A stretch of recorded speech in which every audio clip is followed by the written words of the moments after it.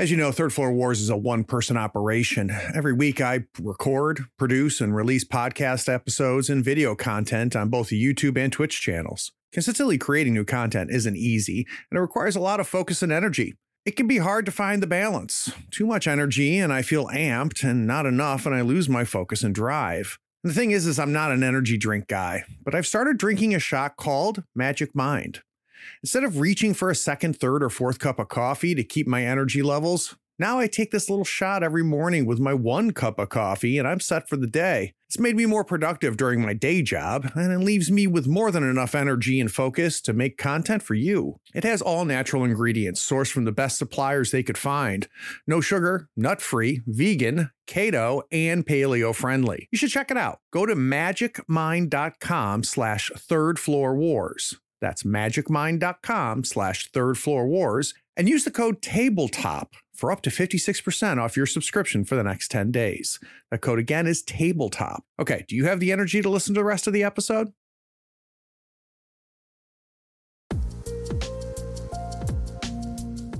But I guess the thing is that it's like, the rule is like make the game you want to play. That right. I wanted to do this activity. This is something I really wanted to do. So I was like, I don't know if this can actually work as a game, but I really want to kind of find out. None of my interviews play out the same way. This discussion, an interview with Ben, is my favorite type of interview. Forget we're recording a podcast and we just end up relaxing and geeking over games. Get ready, because his love of the hobby takes over this interview, and I love it. We talk about how Microscope came to life. We also dig in deep on his newest game, In This World. You are stronger than me if you can resist buying In This World after listening Ben talk about it. I love that getting people to think about concepts they may never explore is a design cornerstone for Ben. Stick around after the closing when I share in-between segments and chats. Normally, these are just small little snippets and discussions that we have between recording segments, but Ben and I put some meat in those discussions, and I want to make sure you get a chance to hear them. So stick around after the closer, because there's a 10-minute plus chat that Ben and I have that I just couldn't find the place for in the regular podcast, so I think you might enjoy it. Okay, sit back, relax, and enjoy my discussion with Ben. This is Guy Milner. When I'm not running one-shot games at conventions, you'll find me listening to Tabletop Talk. Howdy friends, Craig here. Today I'm chatting with Ben Robbins of Lame Mage Productions. Ben is the voice behind the Ars Ludi blog and the creator of several lauded RPGs. He may be best known for his award-winning, groundbreaking, world-building timeline RPG Microscope. Ben, welcome to the Third Floor. Hello, thanks for having me. You have been on my hit list for a very long time, my friend. No, is this a setup? It is a setup. So when I started interviewing creators, I made like this giant wish list. And I've been working my way down it. And you have always been on it. So I was very, very thankful that we got connected. It was inevitable. You were going to, I like that better when I get a handshake versus I start stalking you and, it gets uncomfortable. So I'm glad we avoided that whole phase. But I will tell you, Ben, this is, I'm coming on well over 50 interviews with different RPG creators. And there's a very short list of names that continually come up, and yours is one of them. So if you like hearing your name, you should go back and listen to my past interviews. But like in a good way, right? In a very good way. In a very good way. Okay. Mostly good. Let's hope. Yeah. So whether you're aware of it or not, you have touched the creations of a lot of other games, which I think is kind of a neat thing. But that sounds good when you say it that way. It sounds very good. So I'll take it. I'll go with it. So you're going to get the standard stupid question that every podcast starts with, but we're going to do it a little bit different. So at some point, you knew nothing about rolling dice. You knew nothing about grabbing a sheet of paper, writing some numbers down and pretending to be somebody else. And then it was put in front of you for the very first time. Can you take me back there? Yeah, that's actually that's actually a very, I think it's a great story. I like it a lot. This is back in, I started gaming in early 1980. It was when I first started playing D&D, like way back when.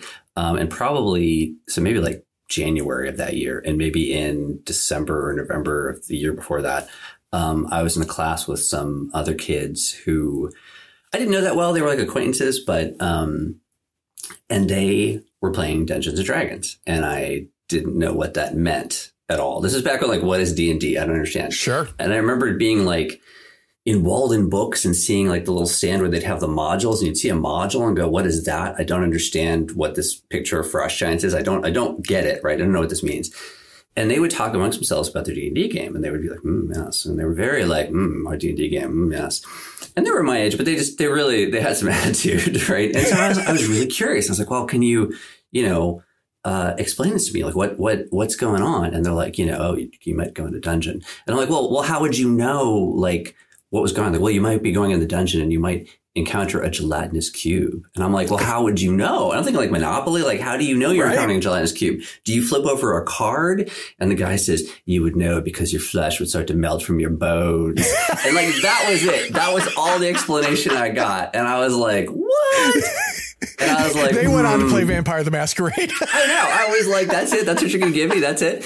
And so I got kind of like, And so my dad, bless his soul, basically took me down to, back then, like, game stores to get D&D. You went to hobby stores. You went to like the store that sold the trains. That's where you bought D&D. I don't know why. And we went down to this place downtown, Bill and Walt's Hobby Shop, which is a super, like, go down in the basement, like super old and sketchy, so sketchy. And I got the, was it the Holmes D&D? The one with they didn't have dice. You just got the chits. You had to cut out the chits. You had to buy dice separately. It was that whole deal.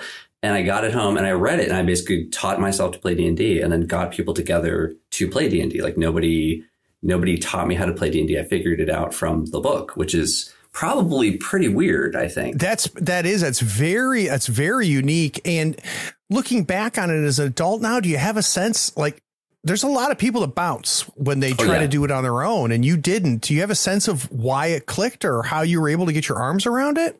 I don't know. I was already into like a pretty creative phase. I was like really into science fiction at that point, and then this just completely derailed that entirely. I tried to get my first game together, and I was like, this is going to be awesome.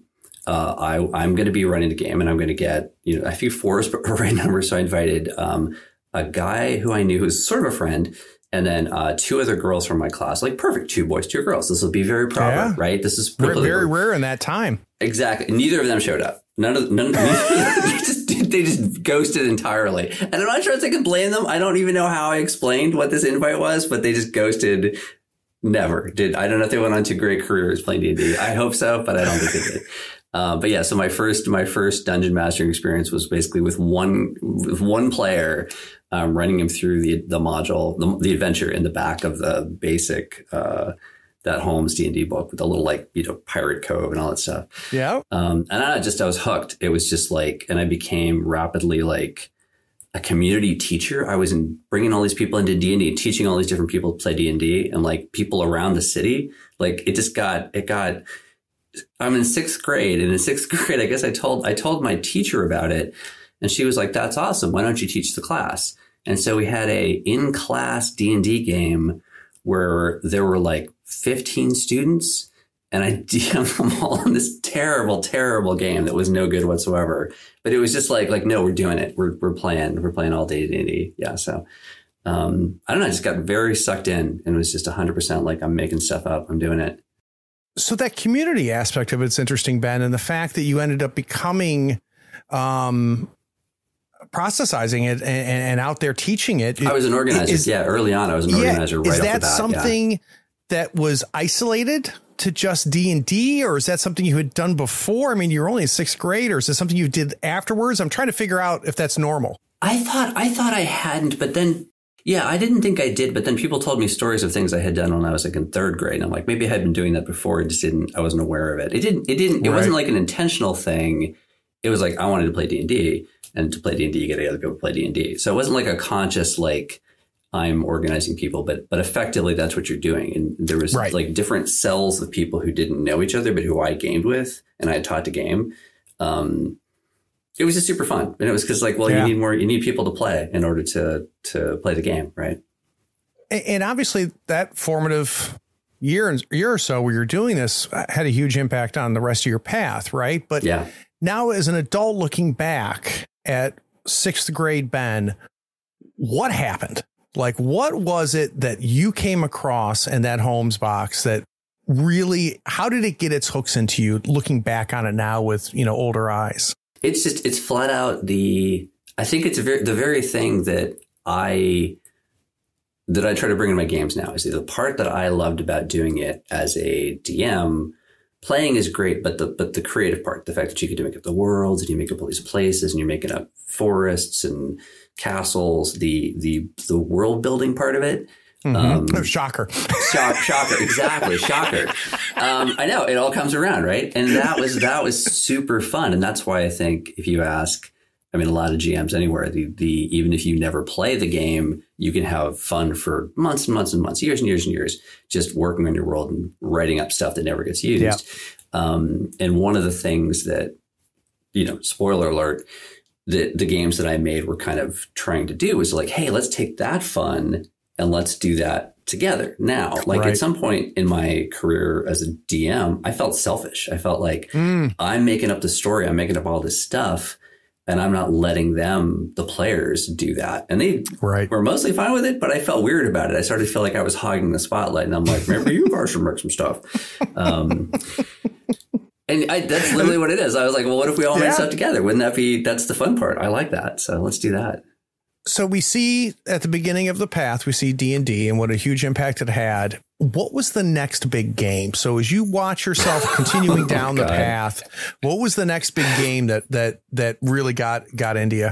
The real answer, the wrong answer is Star Frontiers. Star Frontiers came out. We just threw everything aside and played Star Frontiers for like months on end. And we're like, forget D&D. Star Frontiers are the best Jar Jar pistols. But that's not the real answer. It was probably really Champions, the hero system. Oh, interesting. When I went to Shippensburg, the adventure game camp. Yeah, exactly. A D&D camp. I went to a D&D camp and I became a counselor a couple years in. And the counselors all played this much cooler game, Champions, that is just math. It's unbelievable math, right? You need a calculator to make a character. And that became the next big thing. But in hindsight, I'm not sure why, because it's very, very complicated. The mechanics of it are very crunchy. And maybe that's what it is. I think because if anybody who remembers old school D&D will remember that back in the day of D&D, you had to educate everything. Like if somebody wanted to, I crossed the room and I attacked the ogre, the DM had to basically say, yeah, I think you can get there this round. Oh, and you have to draw your sword. You have to move around that table. Everything was kind of Mother May I.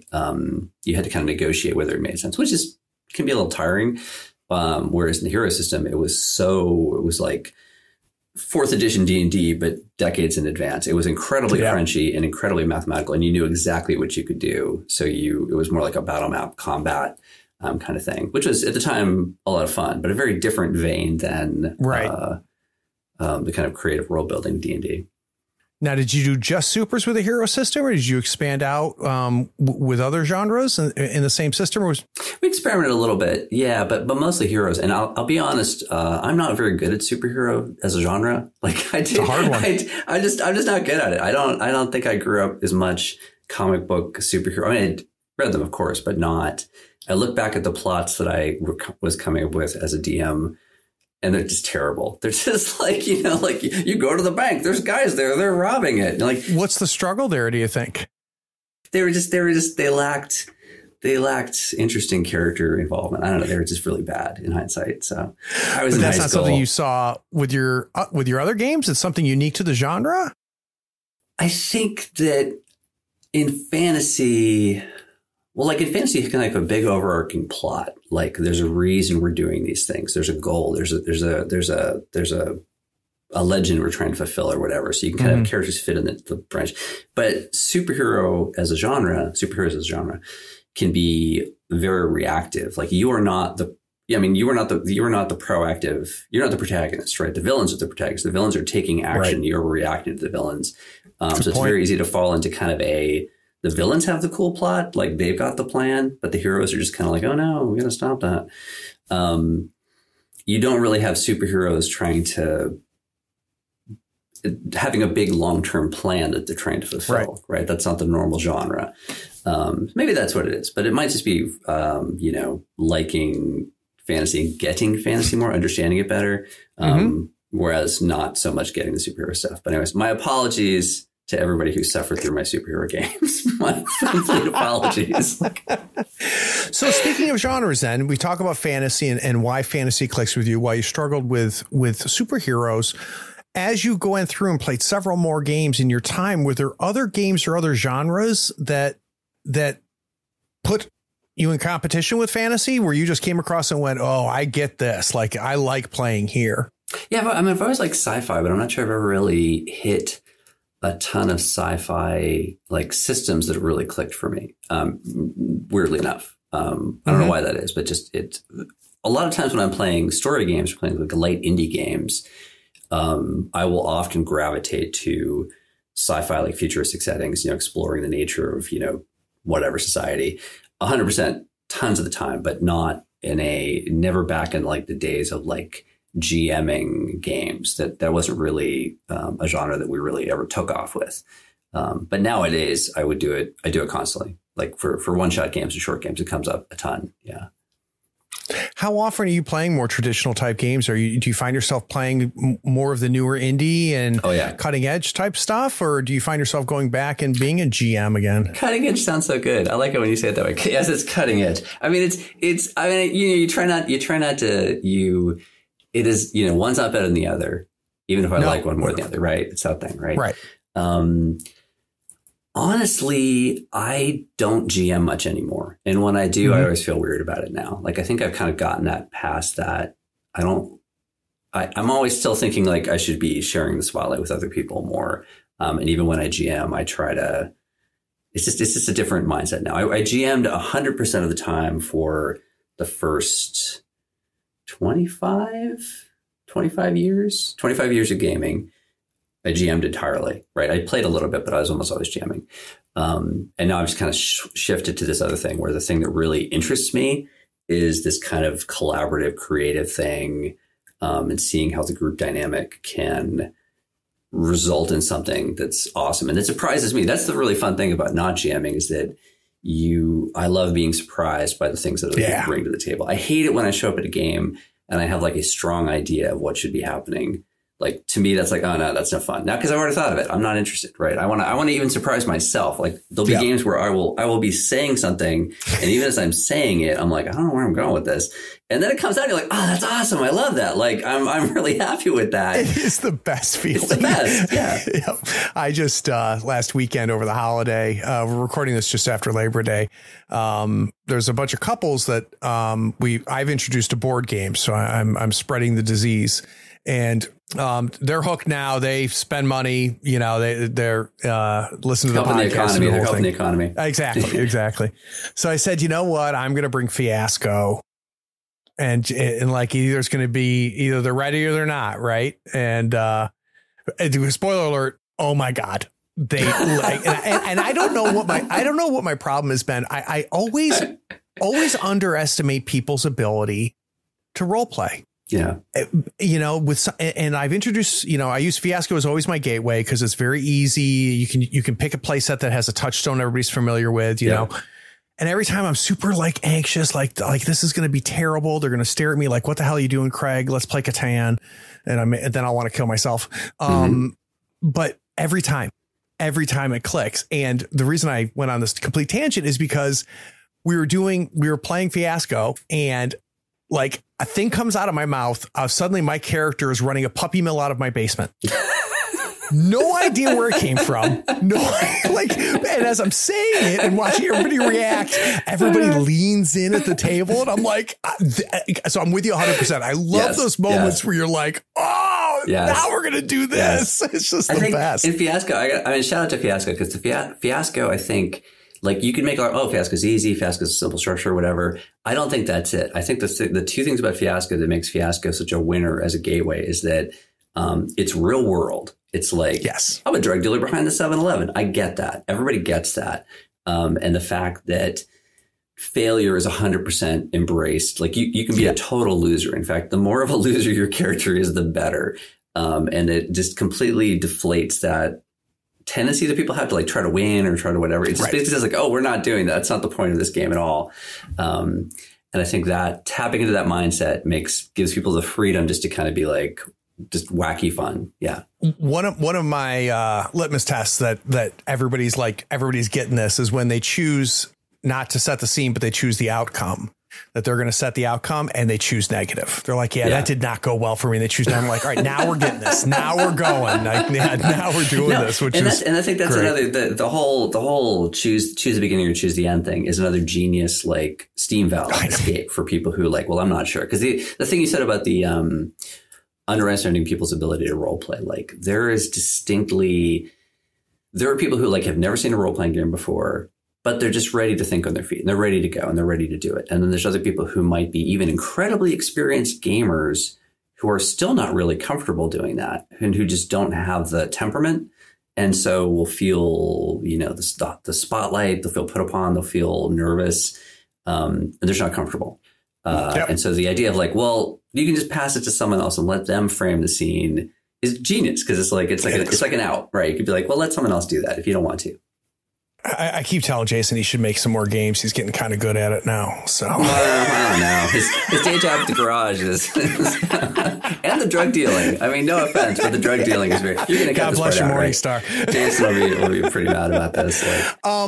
So we've kind of gone beyond some of the traditional games, and now we're getting into some of what is called storyteller games. There's not a great name for any of it, right? But it's a different type of gaming.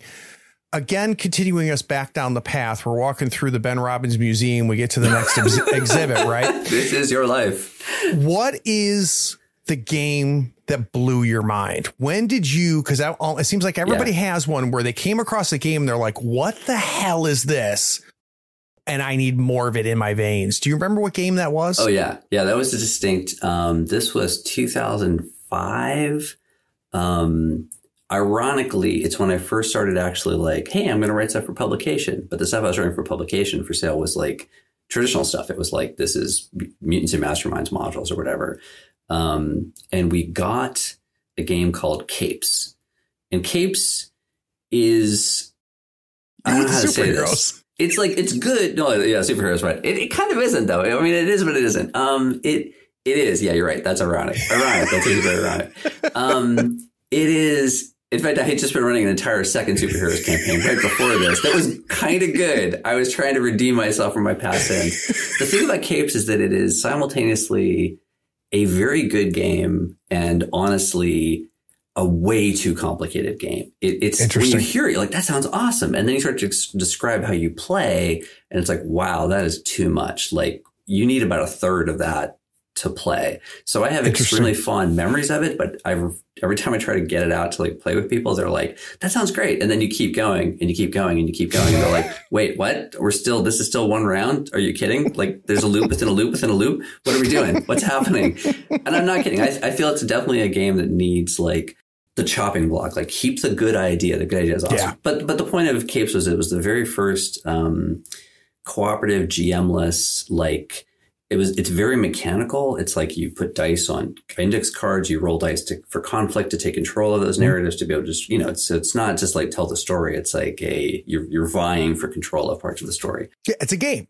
It's a game. It's a proper, like there are mechanical ways to achieve your goals. Yeah. And we had kind of like just like a mind opening experience with it where it started off not good and we were really locked into our preconceptions. And then we just kind of like click, like just broke out and escaped into the wide universe. And it was like we were doing a different. I think I did it first.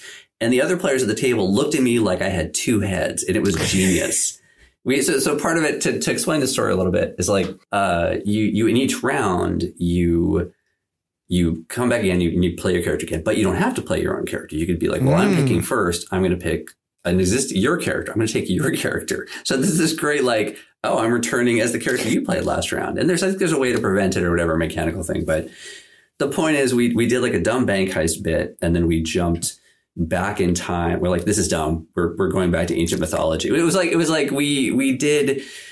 was dumb robbers in an alley stealing a jewel. And it was really dumb. And it was like a fight. And I'm like, well, this is stupid. So then on the next scene, and this is actually, this is foreshadowing. This is going to come up again. This leads into Microscope.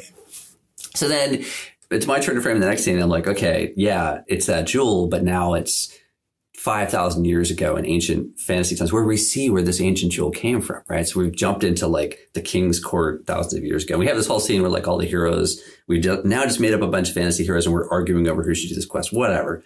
Still good, but we're still kind of like, we're still just kind of doing normal things. And then in the third scene, one of the other players was like, your character did really well last game. Your Hercules-esque character.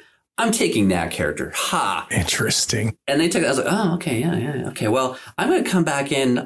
You're like this Hercules character. Well, I am basically Zeus. I'm your dad. I'm a god. and I'm in this scene. And it was like traveling through a mountain pass being attacked by bandits was the premise. I'm like, well, I'm Zeus. I'm not really in the fight. I'm just there to check on my son and see how he's doing. So I'm like, hey, son, what's up? And just leaning on a cloud. And it was just the look on her face when I said that of just like, ugh. And it just the whole scene. And then later on in the scene, she like spent a point. She's like, well, fine. I'm the Hera analog. I'm your, because my God. It just was the escalation. The other players at the table were like, I want to fight the bandits. What's going on? They were like, oh no, we're having a whole, we're making a goddamn religion. We're having a pantheon, like check it in the sun. It was great. It was a great, like, oh wait.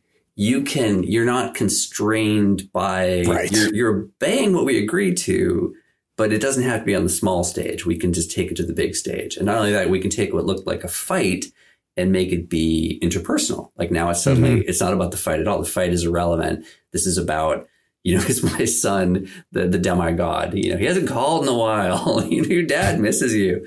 So it was just a great eye opener. And sadly, we then tried to do across the next couple of years.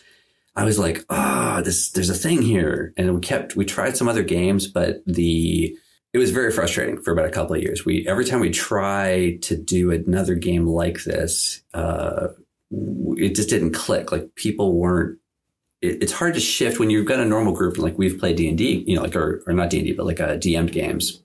Right. To shift to this different mode is hard. And I was not a good teacher because I didn't know what I was doing. Mm-hmm. And so it was frustrating thing for everybody to switch around into a different mode of play until I basically wound up like going off and meeting other people who did do this mode of play. And gotcha. Instead of trying to convert, it's the lesson of like, you can't necessarily convert the people who like one thing to like another thing. And it's unfair to assume they will like it. So sometimes you need to be like, well, I'm going to find other people who do want to play these things. And then I go back, once I get it, I go back and I do play these games with them. But it wasn't like, you can't just be like, hey, stop playing chess at the chess club. I would rather play checkers now. Let's all play checkers. It's not really fair to do that. So when you talk about gaming, obviously we're talking about role-playing games in this sense. Is there other types of gaming that you love to do? Do you get into board games, video games, things like that? Or is it pretty much this, this type of gaming? I mean, I do. It's weird. Like, I do play some board games, but I'm not as into it, particularly since a lot of board games I've discovered over the years that, I have a lot less interest in competitive games, like particularly competitive board games. I'm just like, it's not what I'm here for. I'm just not interested in it. And there's a much smaller field of cooperative board games. The ones there's some very good ones. But then there's not a wide variety of them available. So I think it's a disappointment for some of my friends because they're like, let's try this new game. And I'm like, yeah, but it's not really, I'm not into it if it's going to be competitive, right? Yeah. And I'm not sure that the board game world has figured out cooperative yet. It's hard. Cooperative's hard.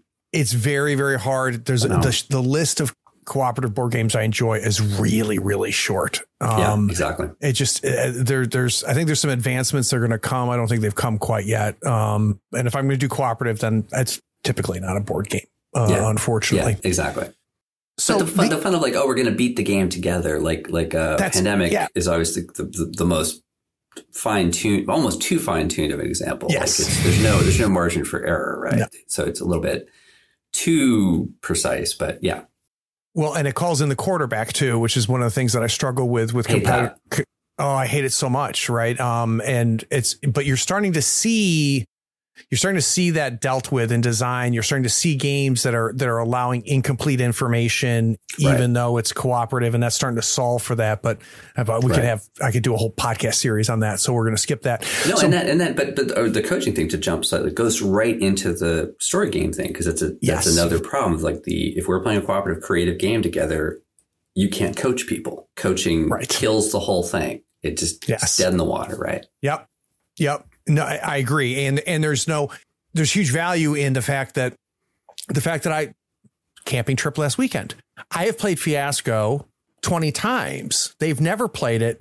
We were all on the same footing. Yeah. We were all the same thing. The only thing I had is I knew how to start.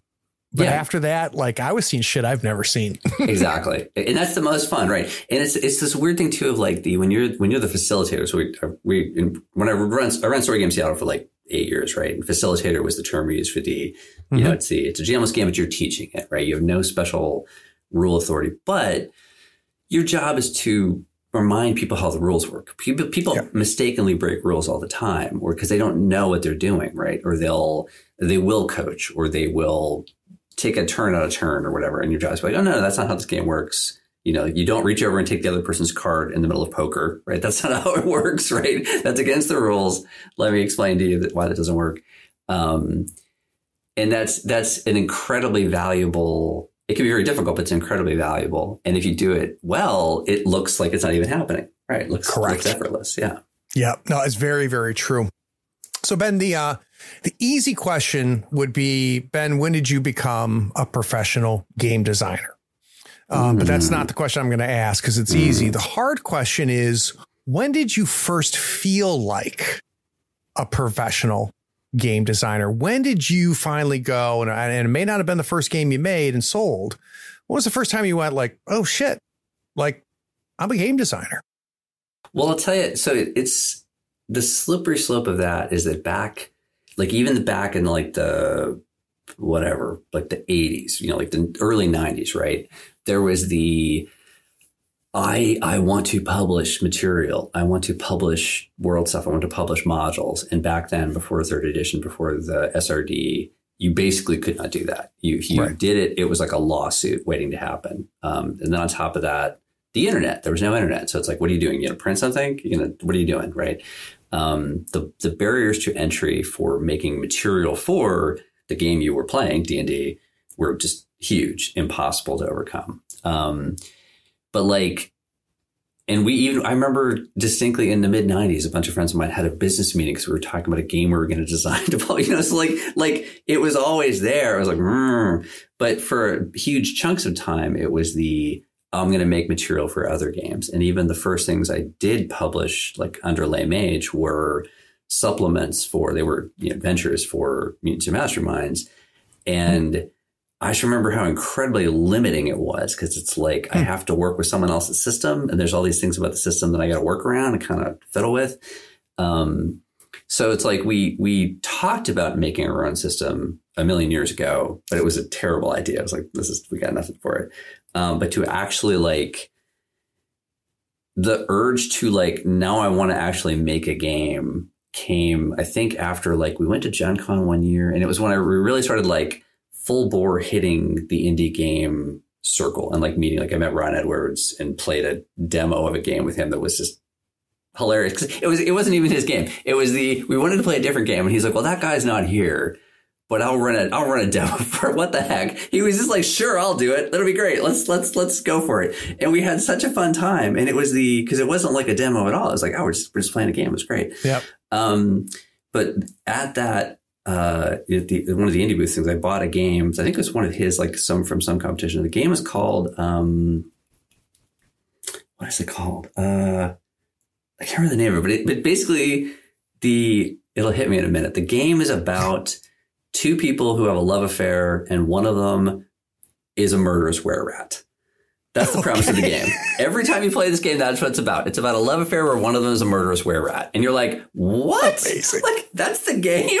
And it's always about that. Every time you play, that's what it's about. That's great. And I was like, and I remember reading it and being like, one, this is totally bonkers. But two, the kind of realization that like, you could make a game be whatever you wanted. Mm-hmm. You didn't have to make it a universal system. You didn't have to make a D&D parallel. You didn't have to make a universal combat system. You could pick as finite of a topic as you were interested in and make a role-playing game about that.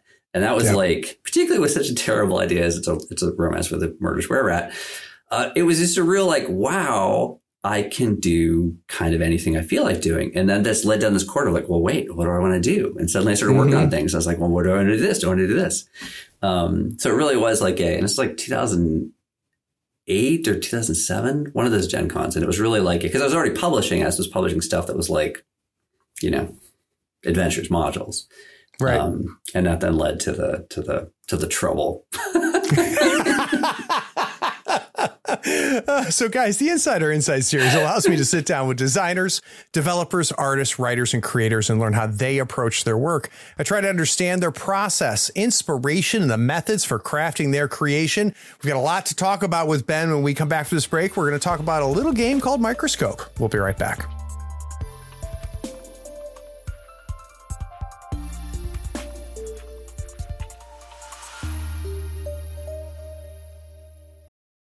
This episode is brought to you by Visit Williamsburg.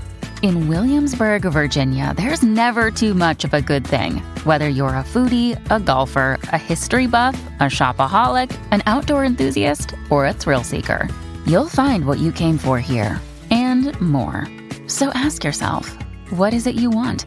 Discover Williamsburg and plan your trip at visitwilliamsburg.com.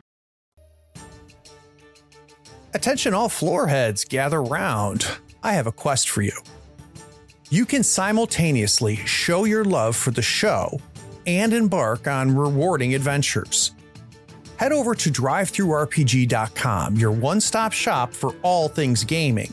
Whether you're looking for rulebooks, maps, art, or epic tales to enhance your gaming experience, it is that one-stop shop. Now, in the show notes, there's a unique affiliate link. Every one of your purchases directly supports Tabletop Talk if you use that link. It's like casting a powerful spell that helps us keep the podcast going strong. So next time you're itching for a new adventure, follow the affiliate link in our show notes or bookmark it now in your browser. It can be your portal to everything on DriveThruRPG. Now let's get back to the show, but please support the show by using that DriveThruRPG affiliate link next time you are shopping at the site.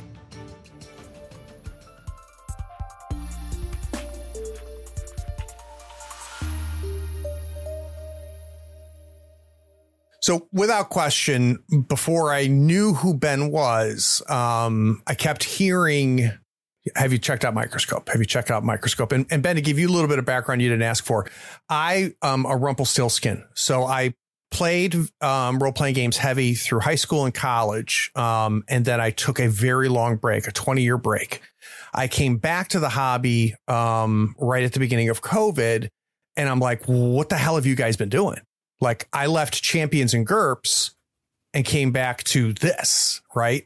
And the first game I said, I want to get back into RPGs. I missed them, right? So I did what I was familiar with. I bought 5th edition or whatever it is of GURPS, started going through it, and I'm like, God, I remember loving this, but like, this isn't clicking for me. And on a whim, because of the art, I bought Blades in the Dark. And so I start reading that. I'm like, what the fuck is this? Like, I don't understand what the hell I'm reading. Sharon Harper, what the hell? Yeah, like I literally could not understand what was happening here. So I ended up taking a bit of a step back. I got the Fantasy Flight Star Wars with a narrative dice, right, which was familiar enough, but pushed my limits a little bit. And anyway, so then I fell into it. But as I started, and this is where this podcast came from, I kept discovering all of these games, but not knowing how they came to be, right? What happened while I was sleeping for 20 some odd years. And everybody's like, have you checked out Microscope? Have you checked out Microscope? I'm like, fuck it. I'll go buy the goddamn game. Shut up. So I get it. And I got to tell you, Ben, and this was a year or two into this, I had a Blades in the Dark moment where I opened up your game. I'm like, what the hell is this? And what was really special about it, and we're going to get into this, I gave it to, I've got a professional writing friend of mine who makes his living writing. He and I have known each other since high school. We used to game in high school. And I sent it to Patrick and I said, Patrick, you got to check this shit out. Like, I think this is a big deal. And he's always been kind of my barometer of what's a big deal, especially in gaming, because he's not in it like I am. Right. So sometimes my head can get, he comes back and he goes like, holy shit, Craig. And I'm like, okay, good. We're playing it. We're going to go camping. We're going to play it. And we just had fun with it. So very quickly, for those of you listening that are not familiar with Microscope, I think the best way to describe it is probably done by a person who we've already brought up, which is Jason Morningstar, who's been on the show. So this was Jason's blurb about Microscope. Ben Robbins' Microscope may be the clearest written game text I've ever read, which is helpful because it's also one of the most innovative games I've come across in a long time. Microscope engagingly challenges assumptions and upends long-held conventions of play while delivering a singular and satisfying evening of gaming. And quote-unquote fractal role-playing is no joke.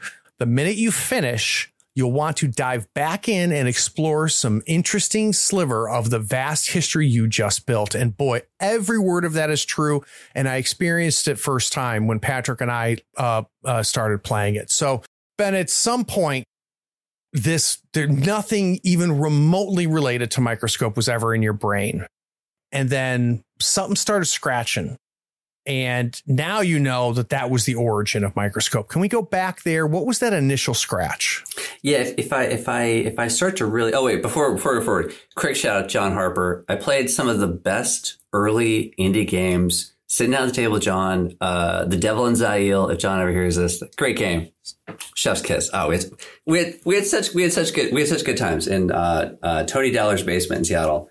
Oh my God, we had some fantastic just seminal. This is how this works. This is the fun. This is where the fun comes from.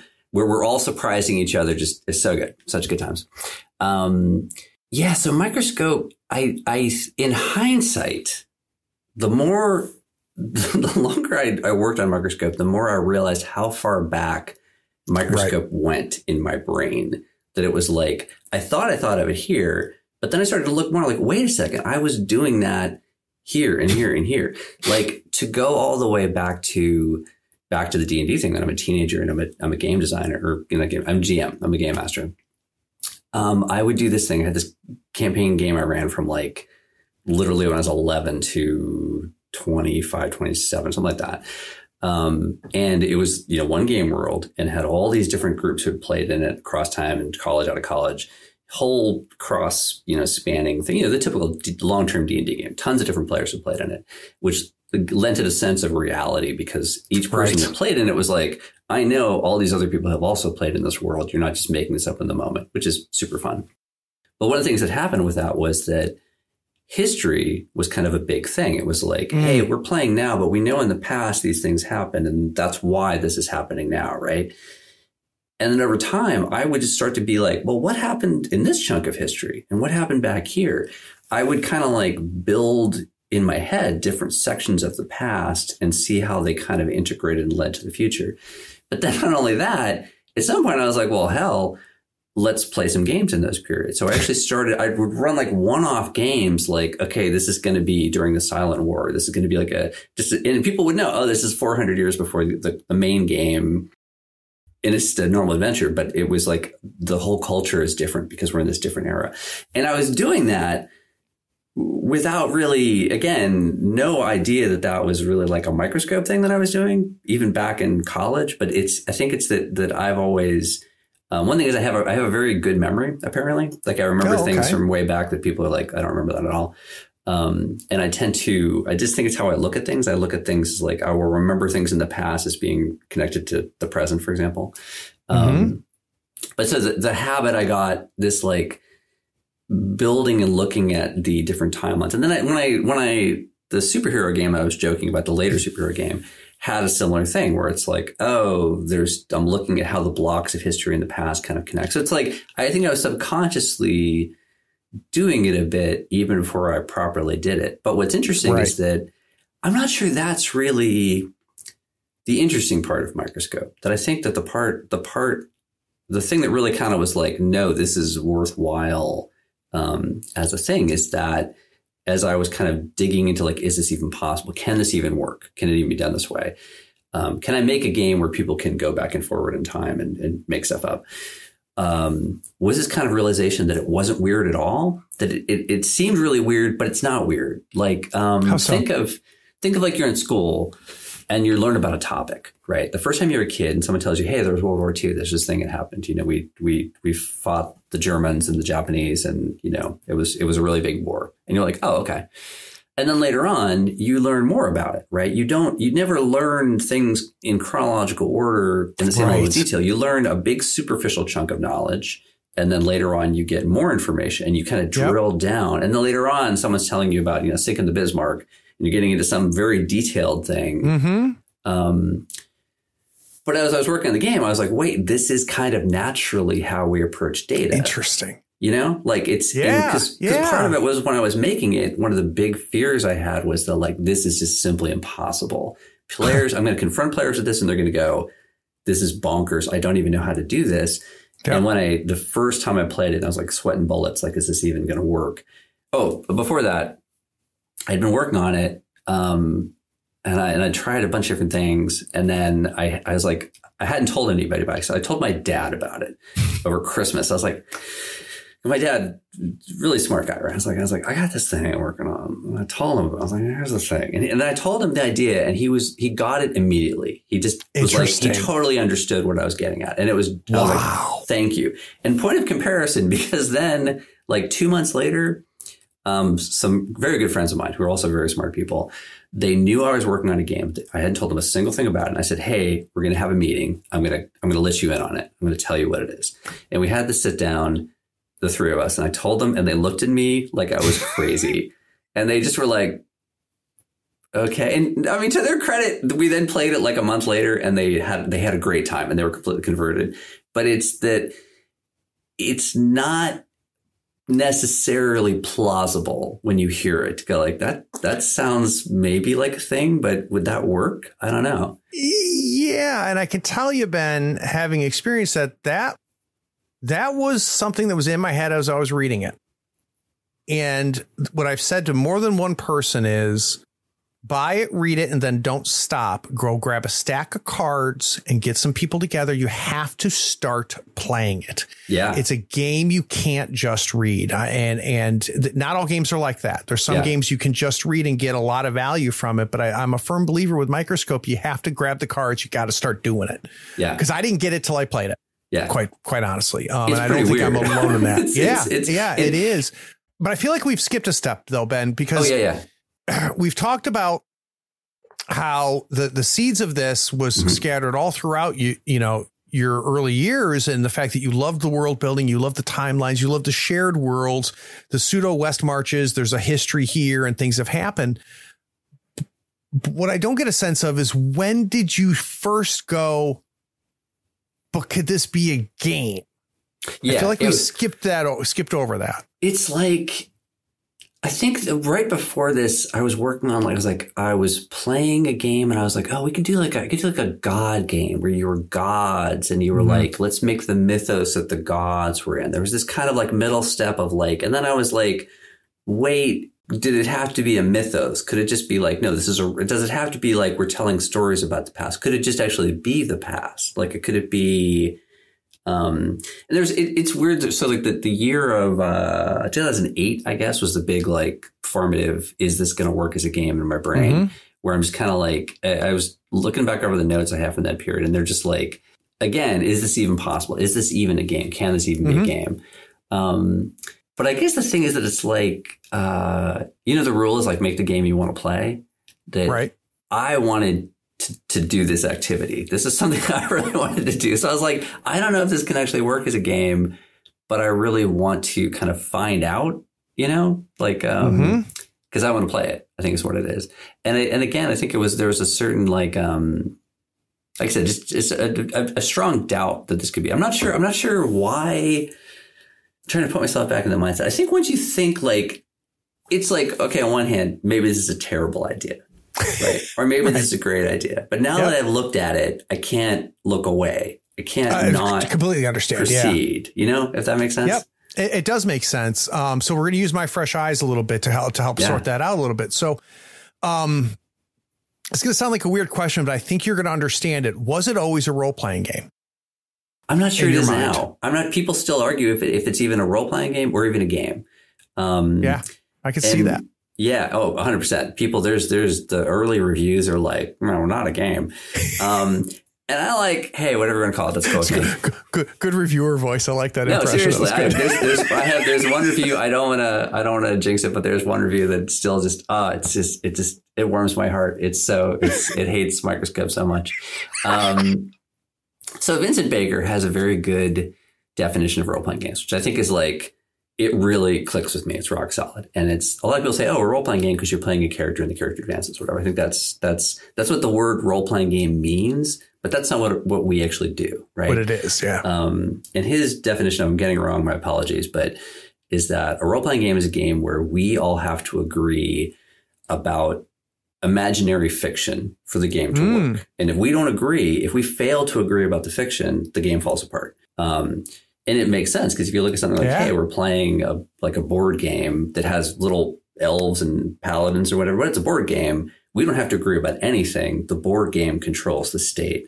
But in any version of D&D, if you don't agree you've walked into a dungeon in your head, if you don't agree there's a forest in your head or a dragon has shown up, then the game falls apart immediately. Yep. And by that definition, it's definitely a role-playing game. And also, this is the part that people don't think about. If you think of when you're the GM in a D&D game all those years, you don't have a character. You're doing all this world building. You play a whole variety of characters that drop a hat. Good point. You're playing Microscope, right? You're doing all of those things. And so to say that a GM is not playing D&D is weird. Like, of course you're playing. You're one of the players. You're just a special kind of player, right?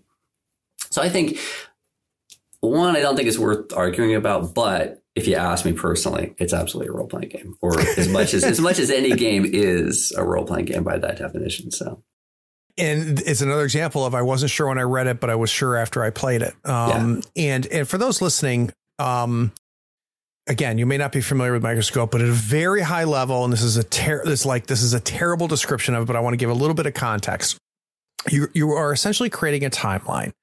And there is a process and procedure in place to pick beginning, middle, and ends, and this is where the fractal comment that Jason has also has beginning, middle, and ends, also has beginning, middle, and ends. And you end up creating this timeline that is easy to do as you're playing Microscope and stunning when it's over, because you step back and you look at what Isaac Asimov level creation you have put together, but it was all done procedurally in small ways. And I think the part that I appreciated, and I'd love to hear if this was always part of the design, Ben, the part that really surprised me, that I don't know if I didn't believe it when I read it, but it became an important part of the game, is when I found myself actually doing scenes. Yeah. When I found myself going back 200 years to define this moment, you play this character, I'm going to play this character, you play that character. Let's figure out what happened. And again, bringing up the camping thing, like Fiasco, it's just like, I didn't expect me to end up putting on these skin suits and giving a shit so quickly. Yeah. Exactly. And have it matter so fast. I didn't spend 3 hours creating this character.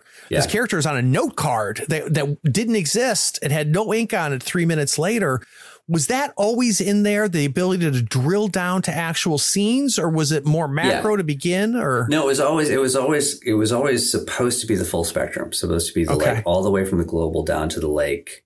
In the back room, what literally happened in that moment between the people. Because it's exactly right that a lot of people will say, oh, I play Microscope, but we don't play a lot of scenes. And I get that, because scenes do take up more time at the table. And I think that is if there's a flaw of the game, that's definitely one of them. The scene rules should be more streamlined so that you could jump into a scene even faster. But I'm very critical of the game. So as should be. But that moment, it's my job. It's what I do.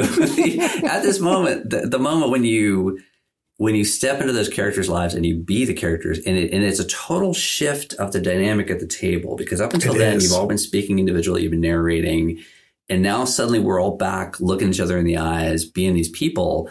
It's such a weird shift, but it is the full closure. It brings all the stuff that's happened before down on the table with you, and it can be so intense, right? These moments. Super intense. Super intense. Yeah.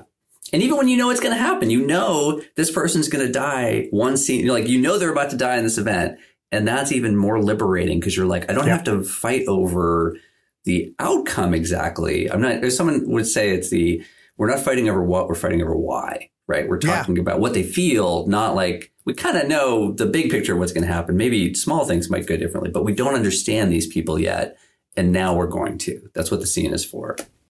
And as somebody who grooves on history and grooves on, going down those rabbit holes within history and, not wanting to know when Hitler won the election. I want to know about the election he lost first, right? I want to learn the things that led up to this. Right. What was he thinking? Right. Yeah. And it, the game, again, I didn't capture this when I read it, only capture when I played it, really does an amazing job of that. Now, let's imagine, Ben, I go back 20 years ago. No, 15 years ago. I go 15 years ago and I break into your house and I steal the first notebook that had the beginning ideas of Microscope. Okay. Yeah. I go now over to my shelf here on the third floor and I grab my copy of Microscope and I put them next to each other. There's going to be a lot that's changed. What didn't change? What am I going to see in that notebook that I also see in my copy of Microscope? There's the very first notes of like, could this even happen? Right. And I'm still kind of forming it. And then there's the what I'd call the first, this is now actually like a game structure. I figured out like a structure that I think is a game. That structure that I think is a game, before we even ever play tested it for the first time, that is alarmingly similar to the end result. The only things that kept moving around were things like legacies I struggled with forever. And also the kind of like the fine points of how exactly do you educate people to saying whatever they want during scenes. Those kind of two things were the big hobgoblins that I kept going back and forth on. But things like periods, events, and scenes and focuses, all that stuff, by the time I was ready to play it for the first time, that had been solidified and just never changed. It just never moved.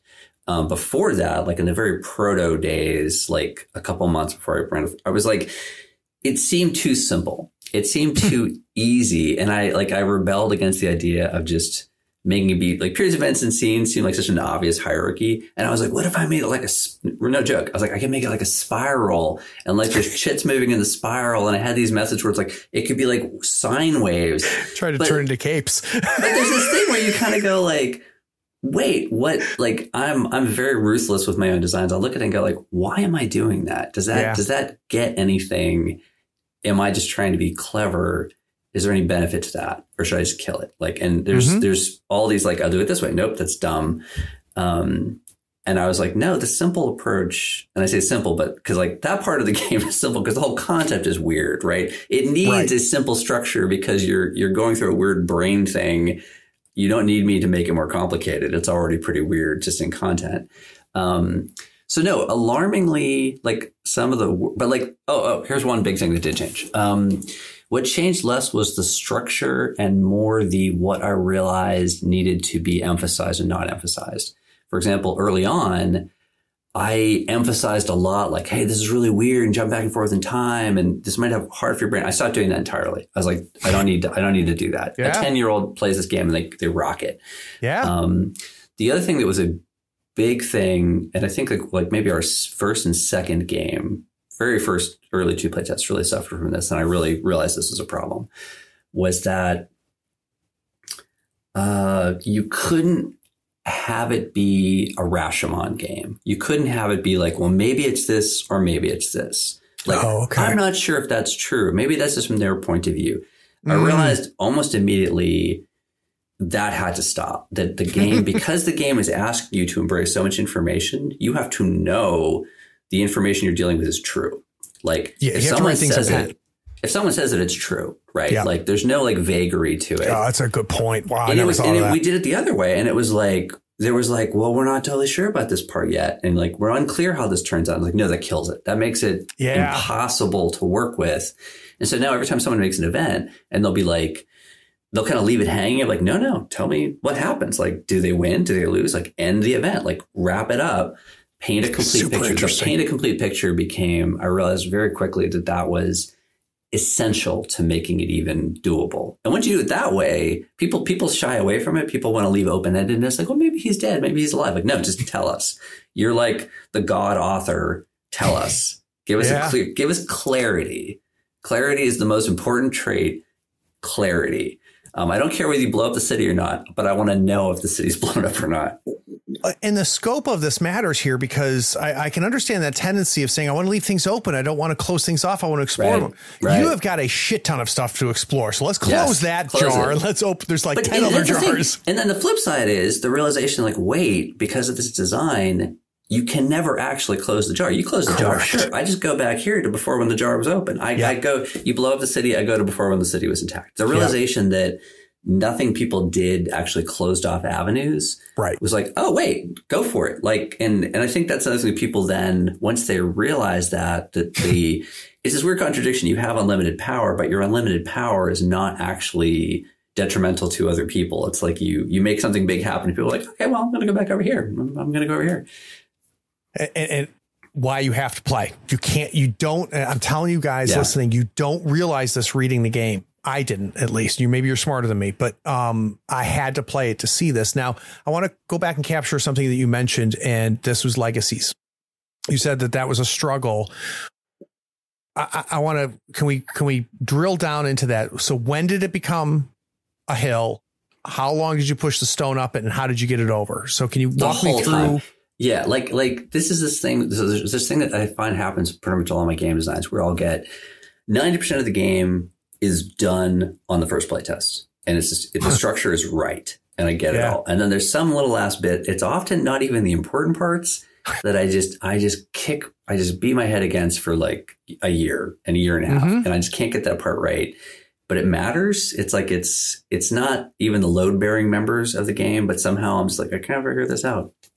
Legacies. So originally, in one kind of early, in fact, in playtest, this happened for a while. There was an idea of like counterbalancing drama, that like if good things happen, like, before there's a high arc, there's got to be a low arc. And there's this whole drama system where you'd put tokens. Like if you were in a light period, but you put in a dark event, that created a drama token to imply that there's a contradiction, and that must be resolved somehow, which was cool and made sense, but didn't really, it wasn't needed to get people to create the structure I wanted. And legacies, for a while, I was like, Excalibur is a legacy that appears throughout, and people could like literally invoke the legacy to then change things. And I was like, it's cool and it would be good in another game. In this game, it was not needed. That was a very cool idea that served no purpose in this game.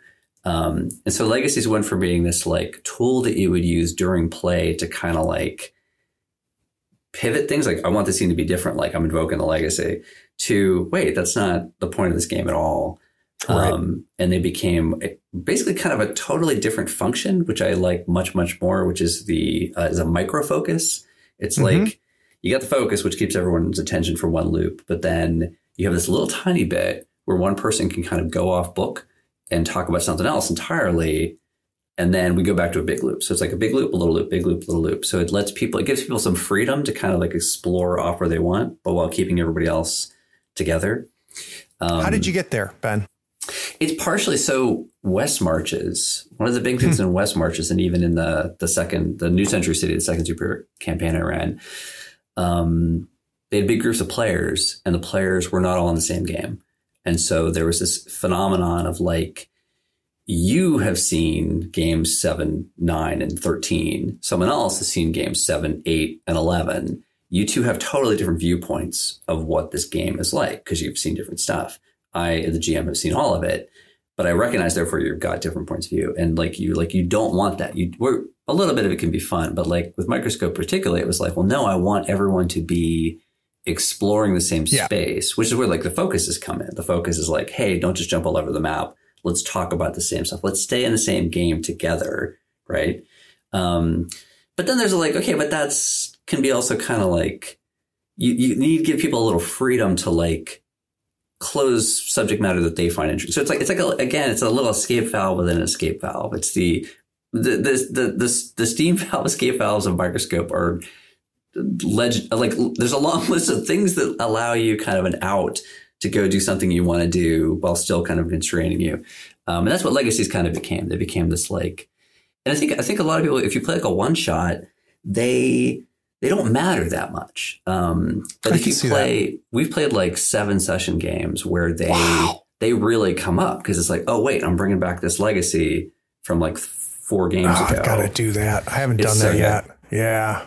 It'll happen when it happens. It's got to change the game when you expand it out like that. Because I've only played 1 session at a time for one timeline. But the idea of that's interesting. I'm gonna have to explore that. You become the way I describe it is because it's like you like it was 3 of us did this, right? You become like PhDs in this history. Yeah. You guys, you know it so well. Like the cards are like, we had the cards spread on the floor at this point, but you're kind of not even looking at the cards. You're kind of like, yes, well, this would be this period. You know, you're kind of like in your head, you know, you've got this like elaborate knowledge of this setting.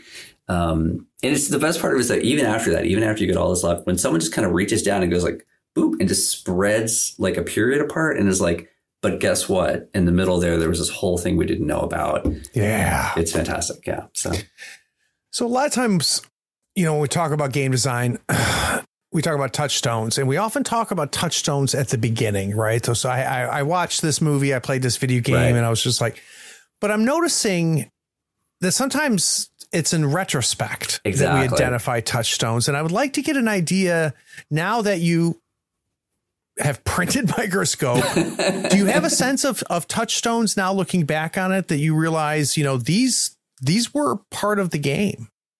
Yeah, it's tough. I mean, like, you know, you say things like, you know, oh, you like Lord of the Rings, you know, you like going back to, and like, if you look at okay, that's the weird thing. So the finished fiction of any Microscope game is a chronological history, right? That's the end result.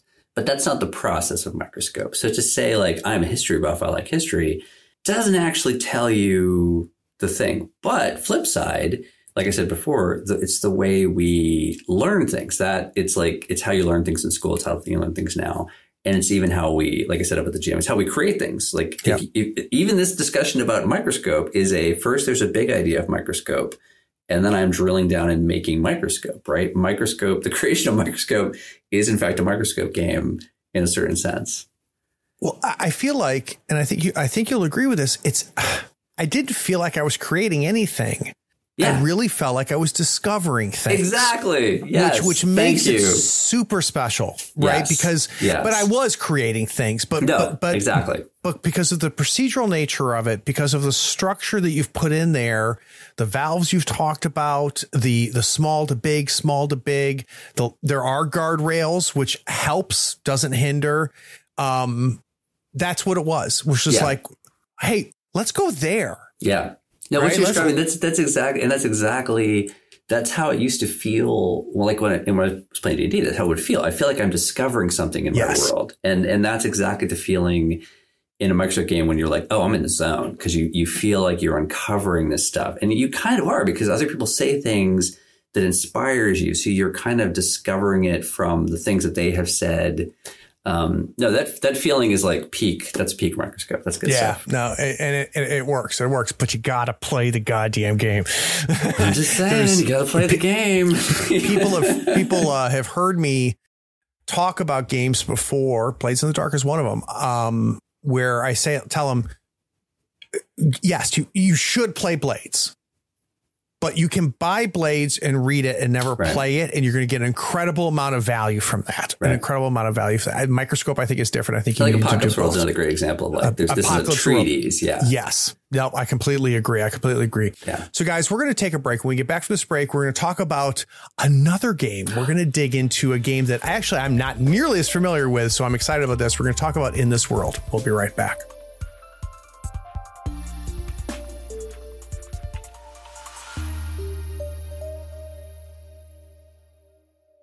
Hello, friends, and welcome to the Writer's Room, where you can find all sorts of adventures, antics, and escapades for the 7th Sea TTRPG. I'm Zoe Jackson. I'm Evan Ackley. And I am Patrick Keefe. And we are here to tell you the stories of 7th Sea. If you enjoy actual play podcasts featuring adventure, drama, and swashbuckling heroism using music and dynamic sound effects, then you've come to the right place. Not only do we bring you stories from our 7th Sea gameplay, we also discuss the mechanics of the game in special episodes called Notes with the Narrator. To learn more, our Linktree link will be in the bio, and that will help you find us on your favorite podcatcher, as well as support us through our many different platforms. Won't you join us?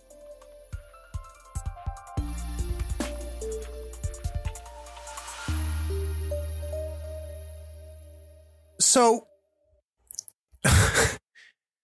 you've been typecast, right? Yeah. Like Ben makes games about making worlds. And that's not all you think about. That's not all you do. But then we have in this world. So I'm going to read the blurb around in this world. And the first question I'm going to ask you is, why is it not Microscope? So just be prepared. So here's the blurb. Nations have borders. Police have badges. Dragons breathe fire. And you work for money.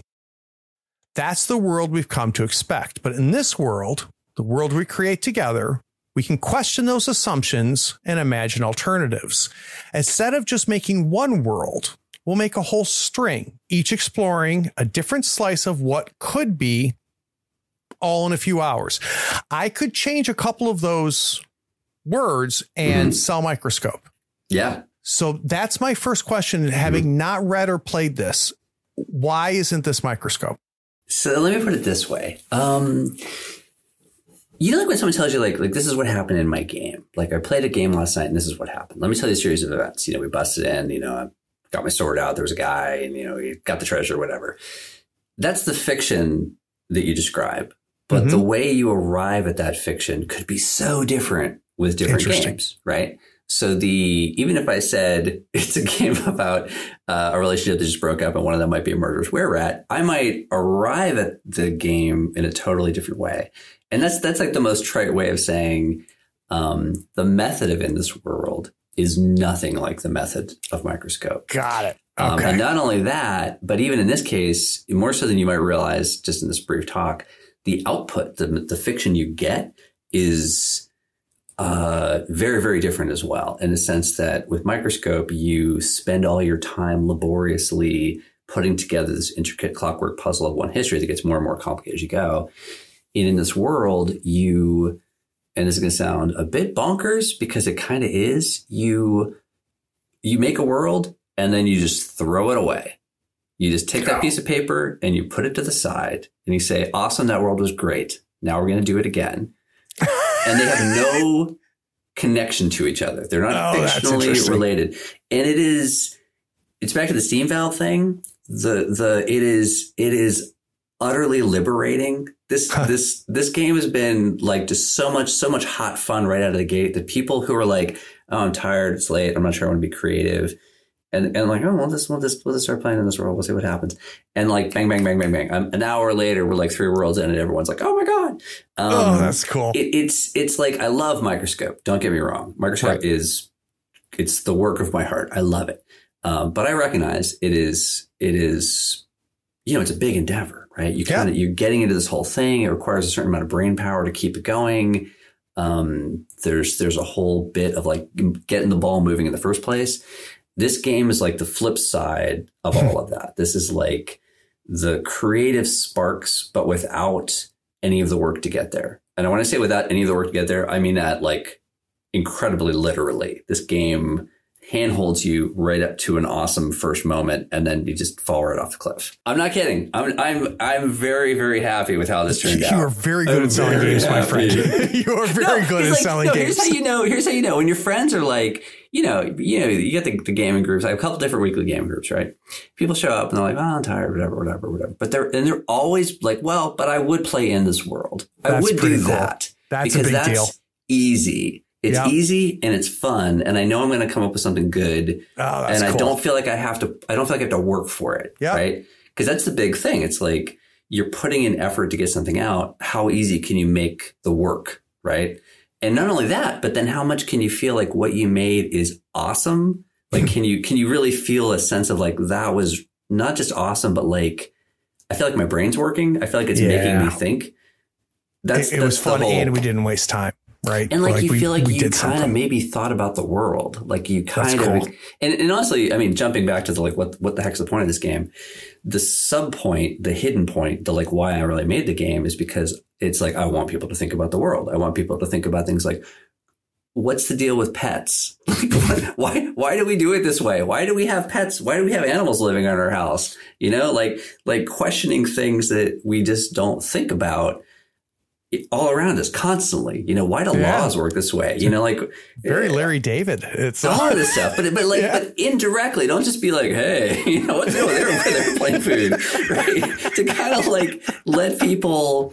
And it is amazing. We've had, I mean, some of the worlds you make are just kind of fun, but sometimes people say things that are just like profound. Interesting. Like, we had like an early game where people were like, hey, let's do like religion and souls. And I was like, okay, let's do religion and souls. Big ask. Let's do it.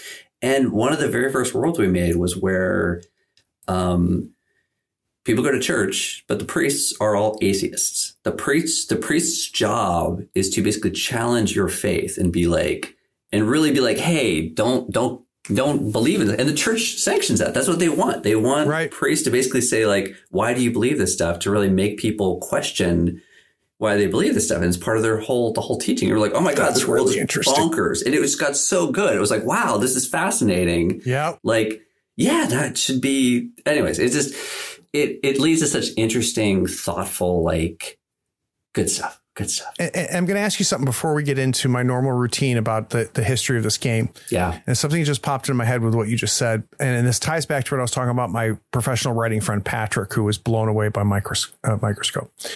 Have you had writers come to you about your games yet? Yeah. Yeah. People have, I've heard like, we use this in the writer's room for such and such. Always like obliquely.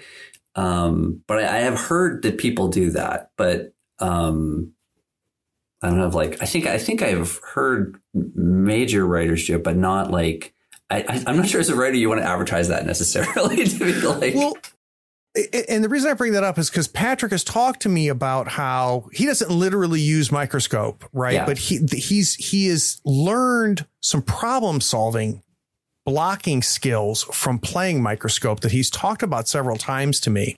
So that's why I wonder whether that ties it right into this. Yeah. But we've gotten way ahead of ourselves, Ben. Yeah. It changes your thought process. That's the goal. It makes you think of things. And I even, so people ask me like, is it a solo game? I'm like, no, it's not a solo game. But ever since I started working on it, I would literally just be walking around in my day and looking at things and being like, and I'd start doing the process. Isn't that funny? And suddenly you're like thinking weird thoughts about stuff around you. And it's, so yes, you do, your brain does it. You start doing it by yourself. You start like questioning things. Or questioning sounds too simple, but you apply the method. You say, what do we know that's true? What are the simple facts? Okay, what if those facts weren't true? There's a very simple, like, it's almost too simple. Again, it's just like with Microscope. I looked at it on paper before we did it, and I was like, this isn't even a game.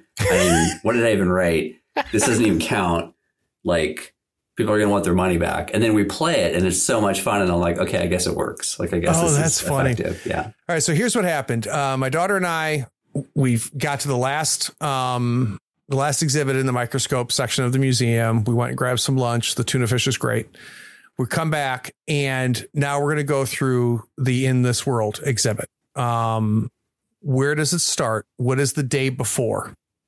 The day before is, I think, 8 years before.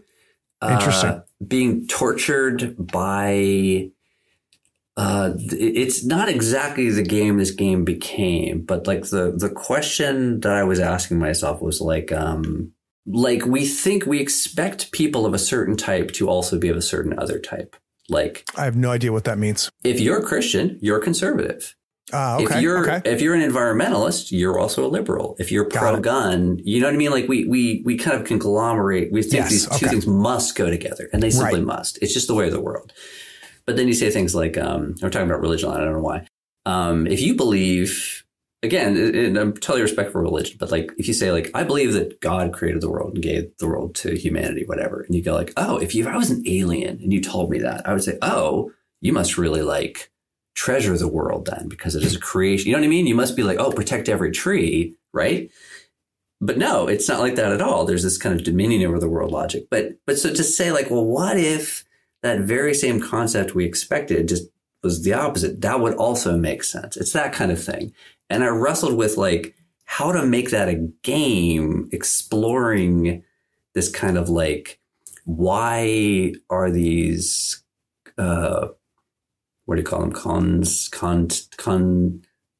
Linkages. Why are these? Yeah, these buckets, right? Yeah. These buckets that we kind of throw things in. But so it's one thing, Ben, to have those thoughts, right? To go, like, why is that? Why are there's so many contradictions out there, right? And but are they contradictions even? It's that, or are they just like, it could have gone this way, but instead it went this way. Right. Yeah. But so looking at that and then going like, how do you get people to think about that stuff? How do you get people to say these things didn't have to be this way? They did turn out this way. Like to get people to think about the possibilities that the world could be a little bit different. We could do things differently. And I'm not saying we even should do things differently, but to kind of recognize the degree to which the things around us are not written in stone. They have been written, but they didn't have to be that way. To kind of just examine, I don't know, just to kind of think about, to question the things that are in a productive way. And so we could start a podcast, right, that explores that. We could write a book about it, get a PhD about something like that. When did you? Is it a game because you're a game designer? It's that as the world is going completely bonkers and everything's, like we got lockdowns and pandemics and just political unrest and upheaval, and you say, why am I working on games? Like I should be out there, like, doing something for society. And then you go, oh, right. That's what I do for society. That's my job. My job is to make games that will hopefully make people better people. Like, okay. So, soapbox, right? I think flat out 100%, games that are social, interact with other people is just inherently good for us as people, right? We're interacting with other people. That's good. Even more so, I think the games where we interact with other people and we see them being creative and interesting helps us realize that other people are actually pretty great. Like it, you know what I mean? You like people more when you game with them. You go, that was a cool idea. I respect you more. Yeah.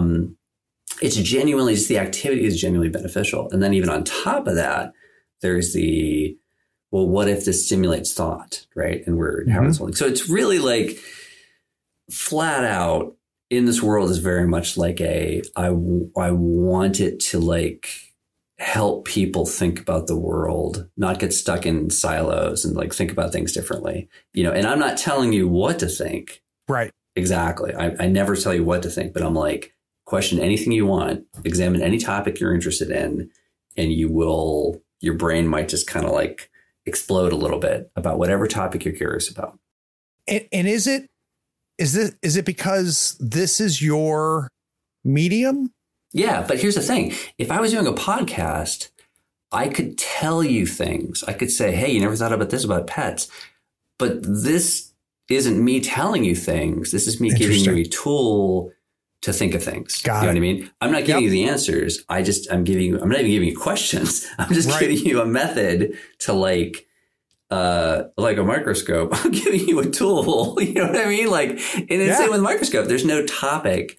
I'm not saying right. I'm not providing answers. I'm not even providing questions. Right. I'm just giving you a interrogative tool to help you think about things differently, whatever you want to explore.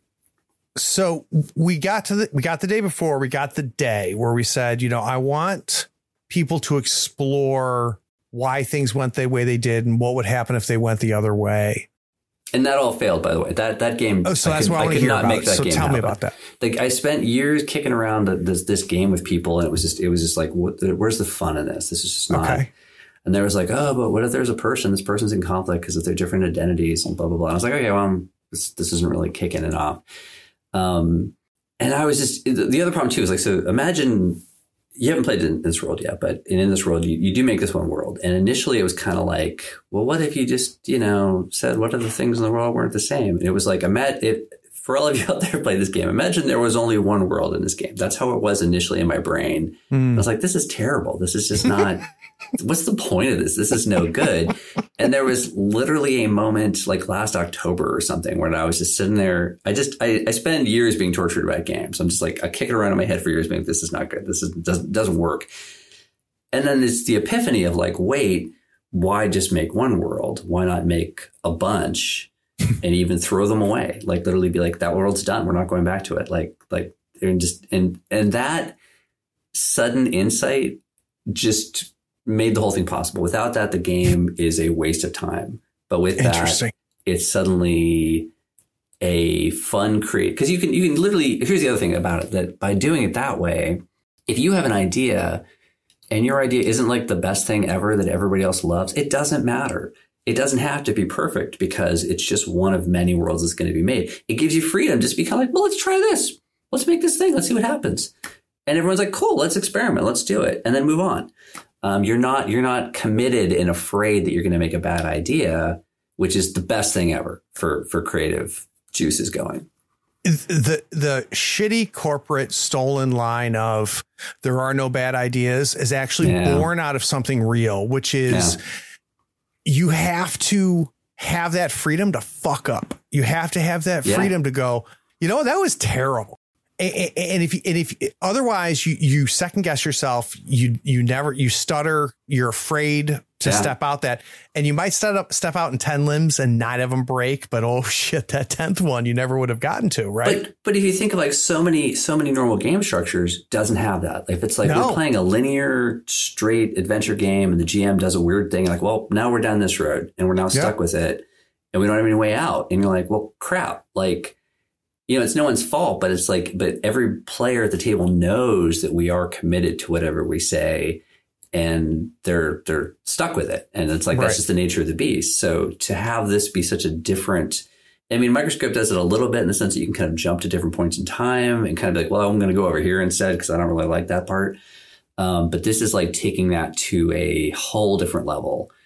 And do you have a sense, Ben, of where that realization came from, where that small, which turned out to be a big breakthrough, came from, of we can make more than one world, we can throw away worlds? Do you know what caused you to explore that? Or it was like, it wasn't an explore. It was like, I'm just sitting there going for months, like, this is dumb. One world's terrible. How are we going to control? Like, what if somebody makes something? How do we educate which idea should be right? Just endlessly bonk, bonk, bonk, bonk, bonk.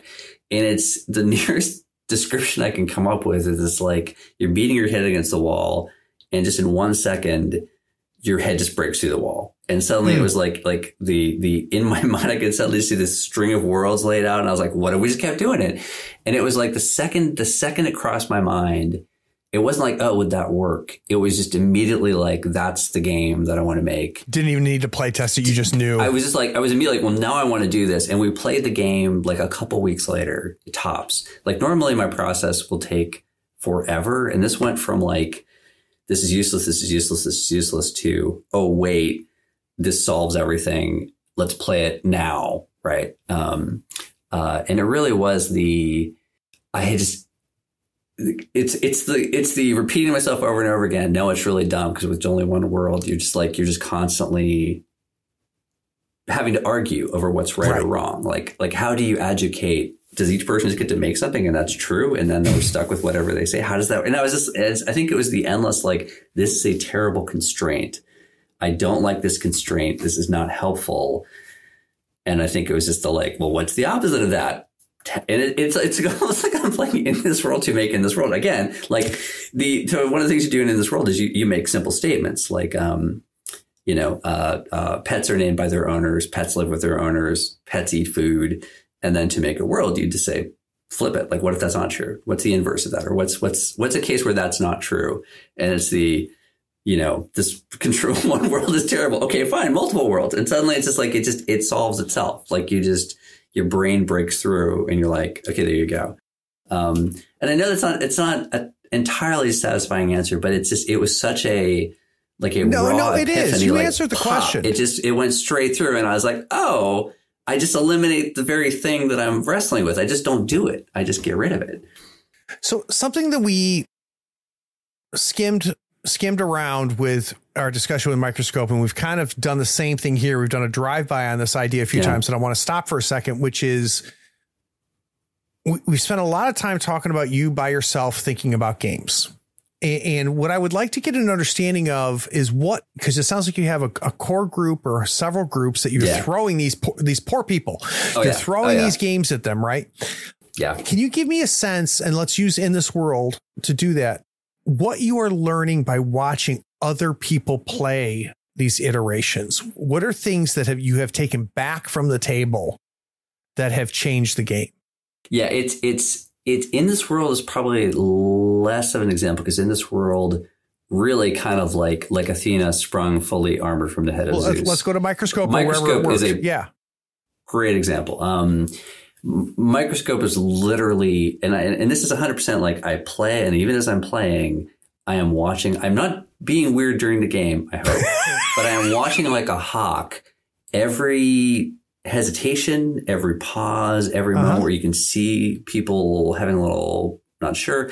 I take that back. The very first game of In This World was played with like the true brain trust, like Mark, Caroline, and Pat, like old school story game Seattle people, totally hardcore players. And there was one step I did in a backwards order that I immediately saw should be the other way around. And that game was good, but I could see how that was even still kind of slowing down their creative juices. It is, I do this thing, like I really don't want to waste anyone's time. And I really hate bringing a game to the table that I do not already feel is basically awesome. Like I don't like proto playtest with my friends. I often don't even tell anybody. I'll work on a game in secret for years and not even mention it to anybody. If I'm talking about a game, it means I've either given up on it or it's done. Those are interesting. Or it's like ready to play. I think. Why is that? Why do you hold it so close? I think it's because there's this thing that happens where if you start explaining something to somebody, they say, "Oh, you mean like this?" Or they say, "Oh, like this," or they think about this. They start giving you feedback. They taint it? They taint it. Because it's like if you have a weird idea, like Microscope's a great example. If I try to explain to somebody Microscope early before it's really gelled in my head, it would become something else. It would become normal. And I didn't want it to become normal, right? I want the idea. So I think we didn't touch on, and this is actually probably very topical to like the how the game gets made. I do this thing every time I'm working on a game, or even I'm thinking about a game, I will almost always write down what I call like maxims. I'll write down like things I want the game to be or things I want out of the game. Like, they're basically like the laws that I'm trying to follow with the game. And I will write those down and keep them until the game is done. Mm-hmm. And they're like my touchdowns to go back and be like, am I making the game I said I was making? Am I accomplishing the goals that I intended to accomplish? And sometimes you don't. You look at a maxim and say like, okay, that was like for follow. There was a whole idea that I was like, well, I just can't work that in here. It's not going to happen. Like I'm going to let that go. But you see game designers fail to do that, and you see their game drift. And you're like, you meant it to be about this, but now it's about this. And that's cool if you meant to do it, but like you should know you're changing course and you should embrace it. You should never do it by mistake, right? So that's one of the things that how do you know to follow the drift though, Ben? Right. So how do you know, like there's times you've got your North Star, your truth statement, and you go, whoa, Jesus, I'm going I got to get back in the right lane here. I've drifted too far. But it sounds like other times you go, fuck it. I'm not even going to drift. I'm going to take a left turn here. Is there a way you know when? It's the you, the designer, are the only judge, right? But you have to know, if you know you're doing it. And like I said, that's why the maxims are nice, because you can go back and look and say like, this is what because you get lost in the weeds, right? If you've worked on a project, particularly I work on projects for just way too long. I'm not a good example, right? Like Microscope is like 2.5 years development, something like that. For just me, like that's too long for a game. It's like 80 pages, not even 80 pages. Like the game itself is like 30 pages, right? You have whole phases where you're just like, you lose track of like, what is the point of this operation, right? And so to be able to go back and be like, this is what I meant to do. And you might go like the thing I was telling you about the identity game, I was like, no, this is not the game I want to. I actively was like, this is not it. I'm doing this other thing instead. But I have to consciously make that decision. If I just drift, if I just forget, then you're just kind of responding to like the last thing that happened in a playtest. And you're just kind of, you got to be the judge, right?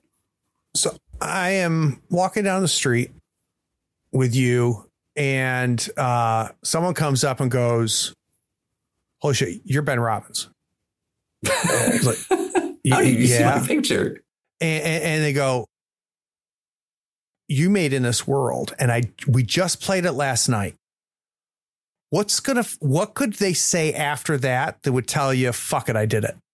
What would be the next sentence or two that would come out of their mouth that would make you then, as we continued on to go get lunch, you go, see, Craig, it's a goddamn good game. What could they tell you? It would be something like they would say, like, and in this world, pets were da, da, da. And it's something where you go like, right. Like we just played a game where it's like, we played furniture, but it was like, and one of the statements was like, furniture comes in all shapes and says, no, in this world, there's only three. Everyone has these three rectangles that are these three same, and that's in every room. You have these three rectangles. And I'm like, I'm already questioning this world at every level I'm in. Because it's that simple. It's like, it's just things where you kind of, when you hear them, you're like, oh yeah, that's completely, it's not that world makes sense. It's that world reflects back on our own world. And you go, oh, right. Like that's completely bonkers kind of compared to what we do. I think, okay, here's an important thing, right? People like different stuff. People play Microscope and they play Microscope games or they play Kingdom games, whatever. And I hear the story of the game that they played and it's not my cup of tea.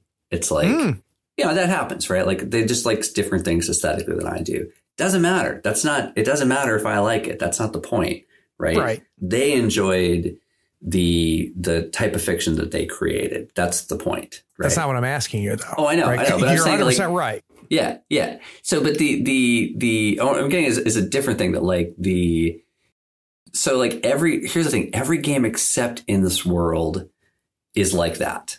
Like this will make sense. This will make sense. Okay. Like you can make fiction in Microscope and be like, but that's the fiction I made and it was really cool. And I'm like, okay, cool. That sounds great. In This World, because it is very concretely like holding a mirror up to something in the real world. When I hear you say, yeah, but it was like this, I see you thinking you're comparing it in your brain to the original thing, right? Mm-hmm. I can see that you're not just talking about like, a bunch of elves that made a kingdom. You're like, right. You're not saying elves are short and they have rounded ears. Exactly. Right. You're saying in this world, the light in your eyes is telling me that you thought about something that was normal and you saw how it could be different. And that's just cool. And you thought that was cool. And you just had this moment of like, and that was really neat. And now you're kind of like, it's that thing. It's that you had a little micro epiphany about, and not even if it's a serious thing, just like a funny thing, like, well, it sounds like a game, and these are some of my favorite games. And goddamn, I'm going to end up buying this game and giving it to Patrick. One of those games that like I have to tell somebody about it. Yeah. Right. I just got done playing this. I need to tell somebody about it. And not every game is meant to do that, but it sounds like this game is. This game is intentionally a huge other agenda for me. This is right on the maximalist. This is not a game that's just for gamers. This is absolutely a game. There is, and this is like hype. This would be in the hype list of any game. Like, it's so accessible, blah, blah, blah. It's for anybody, blah, blah, blah. No, this is actually literally for anybody. This is like Microscope is weird, but you don't really have to know anything about role-playing games to play it. But it's still like, it's a bit of a thing, right? In This World should theoretically, as it is written, I believe, I'm confident, you could literally be like, hey, here's a classroom of kids. Hand groups of them and just go. Nobody should have to know anything at all about gaming or role-playing games or even being creative for this to work, right? You could walk into any room full of a couple people and be like, hey, we're going to walk through this method and it will work. That's the intent. And I think I nailed it. I think. with that being the intent, that must have had a huge impact in how you wrote it. Yes. Right. Yes. So how did you work through that? Saying like, I want Throw this away to be all true. preconceptions. Right. So like, talk to me about that. Yeah. It's like, and it's still the preview version is out. The final is not out yet. That should be in the next month. And I'm still questioning that. I'm still like, am I saying this as I would say it to, the old explain it as you would to your grandmother, that kind of thing. Right. I'm not sure. I still need to, I'm always tweaking. I'm always like refining the text and simplifying it. But yeah, exactly. Removing all things that are like things we think we know because we're gamers. Like, there's no characters, there's no scenes, there's none of that baggage. It's just, the entire game is like, I ask very simple, obvious questions. I ask real world facts, and then I use that scaffolding to do creativity. So there's never a big leap of like, I have no idea. I got, like a microscope, you gotta kind of make a big jump. Like, you do. Yeah, you do 100%. And this is what if you didn't have to do any of that? What if it was just like a gentle handhold right down the line? And that's like exactly why my buddies are like, oh yeah, but I'll play in this world, because it's that ease of getting into it every time. And again, that same thing happens that without any knowledge of gaming or whatever, right, because you're asked very simple questions that lead you to this point of like, again, it's like you're using the real world facts and this discussion of the real world to build a nice scaffolding to then very easily step off to creativity. So it's a very handheld and yet simultaneously incredibly open creative process. I don't know. I'm so happy with it. I'm so pleased. And Ben, it comes through, and it's very infectious, and it makes me very critical. happy. You don't understand how much I'm so critical of my games. I just like sit there and I'm like I just redid Kingdom, right? Because I was like the first edition of Kingdom's super fun, but the book was terrible. And I was like, oh God, this book is just so wordy and just so much stuff. And I love this game so much. I'm doing such a disservice. So I rewrote the entire book and like re-released it like, half as thick. Cause I was like, no, this is a good, the game is good. I am explaining it badly. I need to fix that because it's really good. So with Microscope, we talk about legacies. Within this world, we talked about the breakthrough of the multiverse, right? The breakthrough of saying, hey, we're going to have multiple worlds here. Was that it within this world, or was there another inflection point that was not nearly the size of a breakthrough, but a thing that you added or took away from this game that finally made all the gears fit? Or was it truly just the multi-world? The multi-world was the huge one. That's the big one. There's tiny other little tweaks that won't make a lot of sense without looking at the game. But like when you make statements of truth, you have to say them in a particular way to make them easier to review. Break down. And there's a thing where when you add details, you start off dealing with the statements, and in the second phase of each world, you stop dealing with the statements and you only build on what you did in the first round, which wasn't initially that way. But the point of it is to get people to address, like to kind of require you to address things people have already said and to dig into them. So it's a kind of like a miniature microscope thing happening with each world where you go like, here's some facts. Now you have to build on those facts. Like you have to kind of drill in a little bit farther. Those are the, again, small potatoes compared to the multiple worlds was such a big, huge shift of the paradigm. And like without that, it wouldn't be the game it is at all. Yeah. And structure's a part of Microscope, but it sounds like the process and procedure is like the centerpiece of this. Is that accurate? Am I hearing you correctly? Yeah. The procedure is very simple, honestly, but it takes like really simple things and like just kind of, like I said, gently walks you straight to the thing. And there's a lot of like, there's a whole section I'm writing, which is how does this work? There's a whole like, hey, you don't need to read this to play the game, but we're game designers and we should share our knowledge. And so let me open up the hood and I'm going to walk you through why each part of this game is there and what it does. And you might not realize it's doing something. It might look very superficial and you might be like, why don't I do that? Like, no, that's serving a purpose. Like, okay, here's a good example. Like when you pick a topic, like, hey, let's do, our topic is going to be food. Let's talk about food. How could food be different? And then you're going to make up statements, which are just true things about food. Like things that are not surprising to real world facts about food.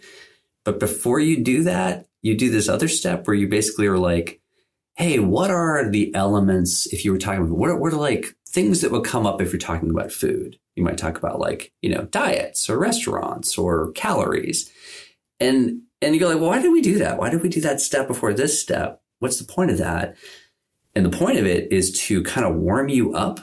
It's like you go, if you start kind of like, yeah, what are things about food? It kind of gets your brain going and you make this list of like, these are topics related to food to get you ready for the next step. So each step is just so easy because you're like, oh, we just sat here talking about food for a little bit, but not putting anything on paper, just kind of like prime the pump a little bit. Yeah. Priming the pump. Exactly. That's exactly what it is. And people do it and then they kind of go like, well, I don't even really see what that did. Like, yes, I watched you. I watched you then come up with an idea. Next time and see what happens. Based on the element that somebody else made. Exactly. It's like that's a critical bit to then that's cool. Warm up the brain. So it's like the top. So by the time you get to creativity, you've already been thinking about this real world topic for like a couple steps. You're warmed up. You're not just like cold, like, hey, let's talk about it. And it's so like subtle that I think if you just look at it, that step's unnecessary. Like, no, you need that step. Yeah. And sometimes it's those things that read so easy and you skim over them. And then you go, well, this game's not working. Right. And you go back and go, well, shit, because I skipped this whole part. I love my favorite playtest feedback from anybody ever is always one like, well, we skipped steps 3 and 7, but we had a good time. I'm like, that doesn't help me. Like, come on, man. Like, what are you doing? It's so funny. Every time, like, well, I appreciate you being honest, but wow. So you hinted that we have a version of this out there right now that's available, but it's not in pen yet. It's not chiseled in stone yet. Yeah. How close are we? And then what happens? Like October should be final PDF. And to be fair, the version that's the preview version's out now, the whatever called the early access is the game. It's just whether I'm going to like try to massage some explanations. You mean like change some of the wording. I always, until the very last minute, I'm still trying to change the wording, trying to perfect every last sentence. Right. So I guess what October happens will be released. All right. So that you hit save for the last time. Yep. Right. It's done. What do you do next? And I don't mean talk about other games. What do you do within this world? It would have to, well, then there's the print process where you do and the fulfillment and all that kind of stuff out. But the nice thing, so there's an interesting lull, like after when a game is still in like early access, post playtest, still kind of early access, there's a lull where people don't play it because they're kind of like, well, that's not the final one yet. I'm going to wait for the final version. Right. And sometimes for all you designers out there who wonder, why is no one playing my game? That's why, because people don't want to read the game twice. They want to wait for the real game and be like, okay, good. I want to play the final version, right? I want the buggy version, right? Legit, totally legit. The nice thing for me is that because I love this game so much, normally you'd say, oh, once it's out, you should then play it a bunch and like talk about it to get to people to play it. I just love the game already. So I love playing it. So I'm just like, I just enjoy playing it. I'm like, every time I'm kind of like, my friends are like, hey, let's play in this world. I'm like, oh, great. That will remind me of how much I love this game. It's great. Oh, that's cool. Oh, circling back to something that you'd asked a question, and I think I thought afterwards of something that I had not thought of, which is that the multiple worlds thing, right? One of the things before we played it for the first time, one of my big doubts, which I have no doubts about now at all, was that is it in any way valid to come to a game and say, hey, we're going to make a bunch of worlds together, but they don't all fit together. We're going to make a bunch of separate fictions. Like we're going to make 5 different worlds. Mm-hmm. And we're not going to have one. We're not going to pick our favorite. We're not going to be like, hey, is that like, because that's not normal. That's not what we do. It's not. It's not normal, right? Yeah. And I had this like big doubt, like, is that still, do I need to have people like discuss their favorite? Do we have to have a debrief of like, should a world win? Yeah. Should a world win? And then I was like, and I had a lot of like thoughts about this before I played it for the first time. And then the very first time we played it, we did this like, there's a stage I had in there where at the very end, I was like, oh, let's talk about what your favorite world was there. Kind of pick your winner. And immediately I was like, no, this is terrible. We don't need this. We don't need this at all. Why? Because, why did you know that? Because the thing I really embraced was that when we game together, it's really important that we all kind of like agree to what happened, right? We think the same thing happened in the game, right? If we don't think the same thing happened in the game, Vincent quote. It's very weird, right? It's like, wait, right. But we don't have to care about the same things. Interesting. Right? like you really enjoyed this one part. I really enjoyed this other part. That's fine. That's great. That's not a problem. Super interesting, Ben. Exactly. And with the world, it's like, you like that world for this reason. I like this world. We like totally different worlds. We don't have to talk about that. We could talk about it if we want to, but we don't have to. I could walk away with a totally different thought about what happened based on, I was inspired by this and you were inspired by that. Doesn't matter. In fact, each of us takes away separately something, and that's part of the process. Yeah. And boy, that I've never thought about that, because that's something actually very unique about this hobby, is that we can play the same game, love it for two completely different reasons. Exactly. And unlike a board game, my reason for loving it doesn't take anything away from your reason for loving it. And they're not even in competition with each other. Not at all. Not even slightly. That's super interesting, dude. Yeah. I've never thought about that. Yeah. And it was like this, I had this moment of like, oh, wait, we need to be on the same, and we are on the same page. We all made the same stuff together. Yeah. That's fine. But we can take away different experiences, and and the next day when we're looking back on it, we could be thinking about very different aspects of it. Yeah. And that's great. That's fine too. So it was really like a leap of faith of like, is that okay? Can we do that?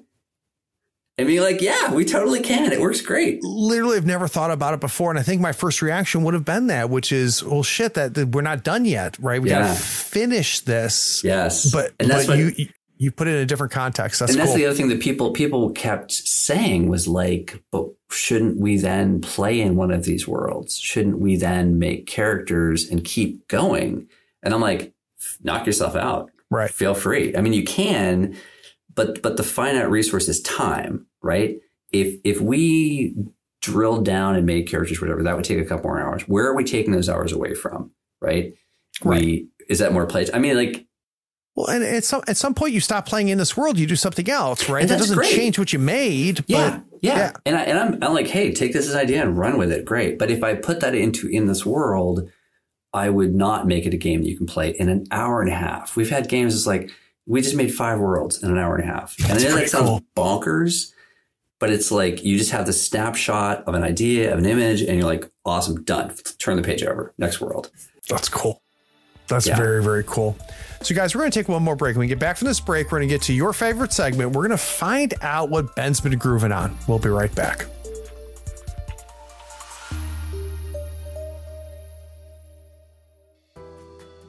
Hey, it's me.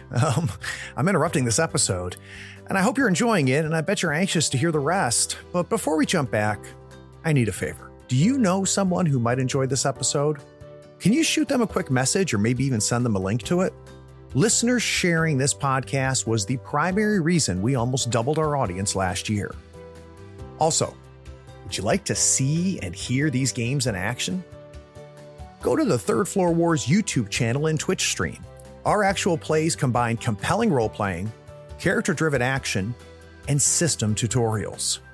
We create great stories while lifting the hood and showcasing the game mechanics.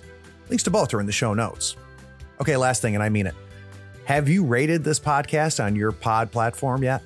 Maybe even written a short review? It is a simple way for you to be even more awesome than you already are. Okay, now I'm done. Let's jump back and listen to the rest of this episode.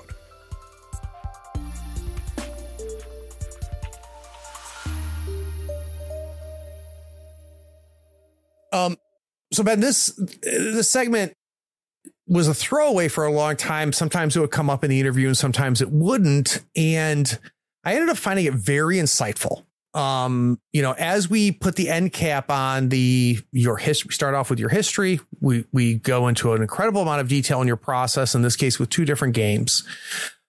What I think can be an interesting end cap to this conversation is stop talking about what you make and start talking about what you consume. So has there been any books, movies, video games, role-playing games, board games, or anything that you got in front of you and went, oh my God, I can't stop thinking about this. I want to read it some more. I want to play it some more. What is something recently that got its hooks into you?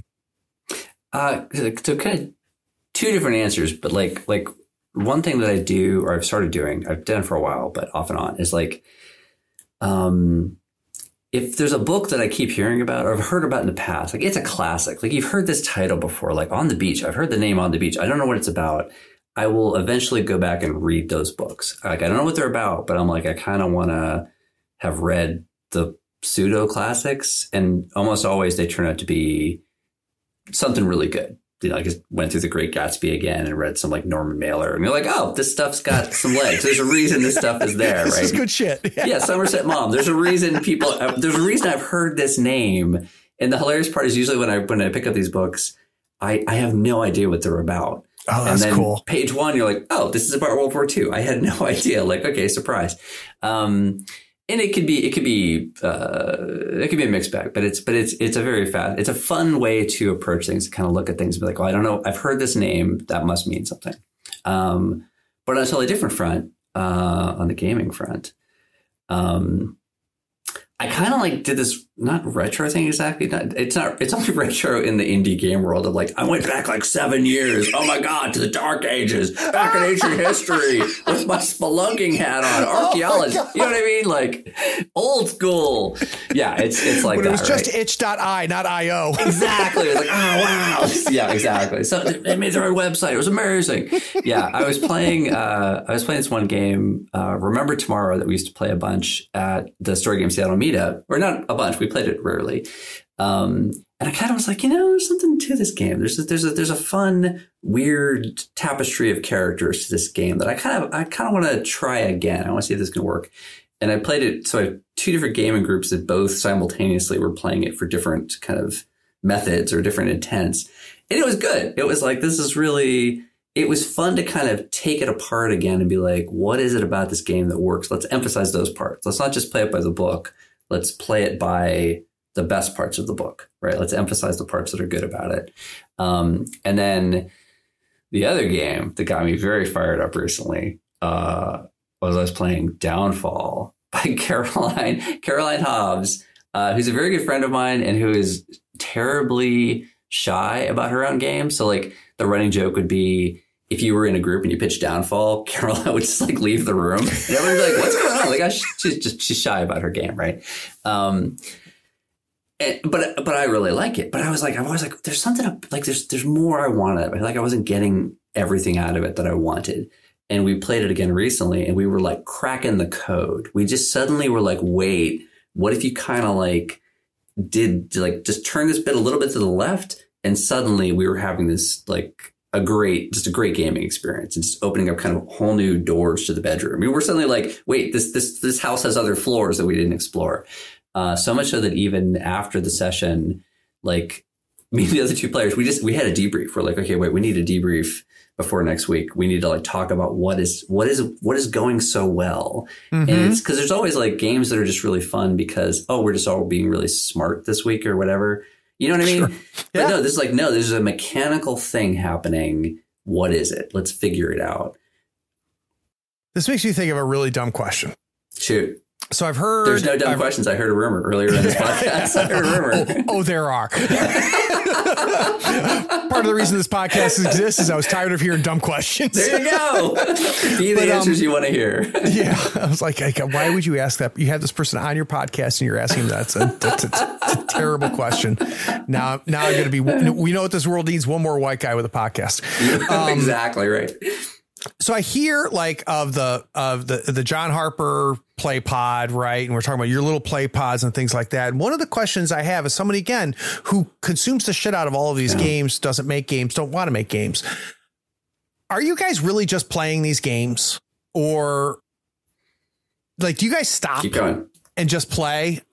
Or do you play at multiple levels and are thinking about this? And if we change this mechanic, or why not D4s? Am I making sense? Like, do you guys just ever stop and just play?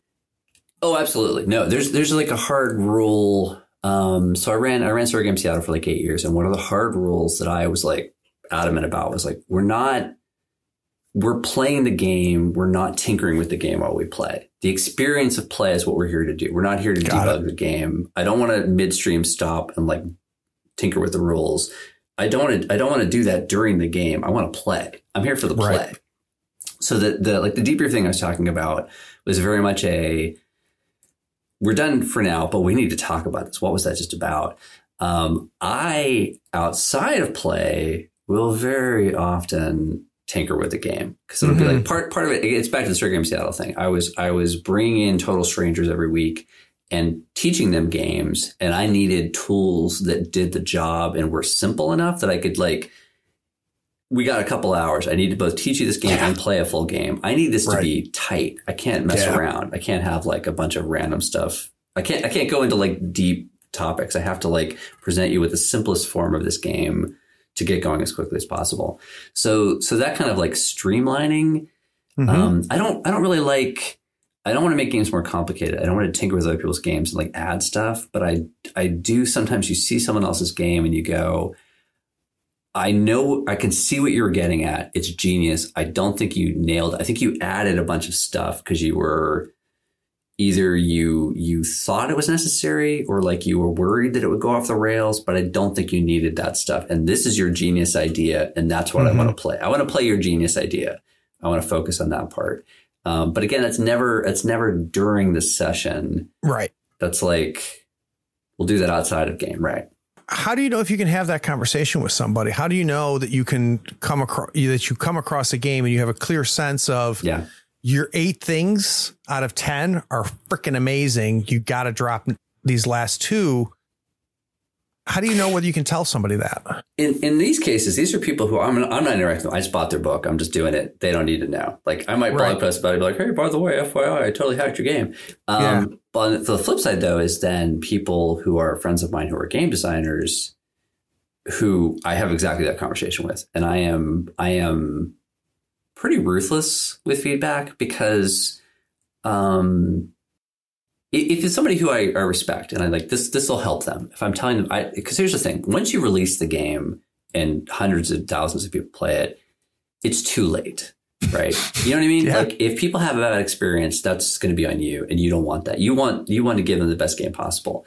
So before the game is released, playtesting, all that stuff, I will flat out be like, this is not going to work. Or I'll tell you what I think, right? I'll be like, I think this part is problematic. I think if you did the dice differently this way, and I'll go into the whole details, but that's the time to be honest with a designer, right? Once the game's out, it's a different ball game. It's like, you don't want to be like, your game's terrible, blah, blah, blah. But I, for my own purposes, will change it. But even like people have come to me before who I didn't know, and they were like, oh, can you look at my game and give me some feedback? And I'm like, you're going to regret this. Like, because I will say right up front, like, okay, sure. But FYI, I am very, it's not call cruel, garbage. Well, it's not garbage is strong, but well, maybe it is garbage. I mean, I was just working on a project with a guy over in, where is he? The Netherlands. And he was like, I want you to give me some feedback on this game. We had a bunch of meetings talking about this project he was working on. And I was flat out like, the great thing about the discussion was he started off by telling me what he wanted to do, like his goal. That's huge. His maxims, basically. And he was like, this is my agenda. And I was like, awesome. And then the thing you showed me doesn't do any of this stuff. I was like, here's the thing you said you wanted, and here's what you're doing. That doesn't really. And I was like, point by point, how does this support your goals? And how hard was it for them to see that? To be fair, this guy was awesome because he was like, you're right. Now that you say it, now that if you link one by one, do each of these things support your intent? That's the thing. It's not, I could come in and say, like, I like this game more, or I think it should be this way. That's garbage, right? I shouldn't do that. But if you tell me I'm trying to make a game that does X, I can be like, awesome. I can evaluate whether the game you wrote does what you're thinking. And that's usually where people get tripped up. They have an idea. I want this game to be about, I don't know, independence. And you go like, well, did any of the things you wrote down get to that? Like, and the nice thing is, like, I mean, some people don't want to hear that, and that's totally fair. But And then they release a game and no one plays it. There's nothing sadder than an unplayed with game sitting on the island of misfit toys. And there's so many of them. Wouldn't you all rather have games that everybody wants to play and that do what you want? You know what I mean? I mean, seriously, like, who wants a game no one plays? That's just sad. Like, put the effort in. You know what it is? It's a many-to-one relationship. If you put the time in now to fix your game, it'll multiply across all these people. But if you don't do that, you're wasting all these people's time, right? Hours will be lost at the table and people will resent it. They will not appreciate it. So, yeah. And as the person who buys these games, Ben, I can tell you, there are a lot of games that I've read that I'm very happy I bought, but they didn't demand to be played. And then there's a couple games recently that I've come across that I didn't have a choice in the matter. I read these games and I'm like, I got to play this game. Most recently, Public Access by Jason Cordova. I read that game and I'm like, I'm moving the entire streaming schedule. This game has to be played. I have to play this game. And that's pretty cool when that happens. And it doesn't happen every time. And I'm not devaluing the other games that I've enjoyed, that I've read and I've enjoyed, and I may never have to play them. I've gotten my money's worth out of those games. So I'm not complaining about those games. There's value there. I've also bought games that I'll wish I didn't buy. Right. But there are special games out there that just I can't let go of it. Like, I've got to get this to the table. And there's nothing sadder too than when you see someone has a game and you can see buried in there, they're a good idea, but they just aren't presenting it clearly. And you're like, no one's going to wade through to get to your good idea. You're doing yourself a disservice. You're hiding the great idea you've got, and it's just very unfortunate.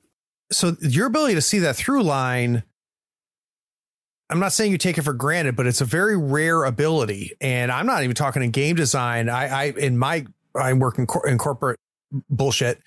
I value that when I'm in that world too. It's very rare. Where do you think that came from? Your ability to navigate and say, here was the goal. Here's where you started. Here's where you, and this is, and you went astray. Like, does that instinct you have come up in other parts of your life? Or is I could be totally wrong too. I mean, it's entirely possible. This is all under the supposition you're not an idiot. I mean, going like way back. So my dad was a teacher, and one of the things he taught his students was critical thinking. He's a big fan of critical thinking, like taking something, looking at it, examining it, like what was really said in that sentence, what was really implied by this paragraph. Even when we were tiny children, you know, he would kind of like show us examples from his class. So I think like even from a very early on age, this kind of like looking at the thing for what it is clearly. And also I think wedding that to being willing to face reality, like if it's bad, it's bad, like, and not, you know what I mean? Like like my own stuff, particularly, like I'll look at my own stuff, like I said, First Vision of Kingdom, where I was like, okay, this, I did not do the good job. I need to fix this. I think, and then the flip side of it is that I think too many people don't, you need people to be honest with you. You need your friends who look at your stuff to not just encourage you. Encouraging you is great, but they also need to at some point tell you when it needs more work, right? And nobody wants to hear that, but to let a friend release something that to you doesn't seem obviously ready is very unfair. Like I've like a good friends, and there's people listening to this going, I remember that, who like they had a thing and they like, I got to release this before Gen Con. And I'm like, you have some good ideas in here and the rest is not ready, and you only get to release it once. And so you really want to do that? Like, is that what you want to do? Like you're letting the schedule get away with you. And you got to be honest with people. If you love them, you got to be honest with them. Right? But there's also there's got to be an incredible amount of mutual respect there, and obviously a lot of trust. Or they just hate you and walk away, and that's fine too. Yeah, or you can't control that. Right? I tried. Oh God! So Ben, there's a lot of things to do on a Tuesday night. That's a lot more enjoyable than sitting and talking to me about games. This is so much fun. I'm glad. This was a huge favor, and I really appreciate you making the time. Awesome. I appreciate it. I appreciate you having me. Hey, and you listening, this is the end. You listen to the whole damn thing, and I appreciate you too. Take care. this episode, subscribe to Tabletop Talk and share it with your friends. Check out our content on YouTube and Twitch. Follow us on Twitter and Facebook and stay updated on everything coming from Third Floor. All the links are in the show notes. Take care, floorheads.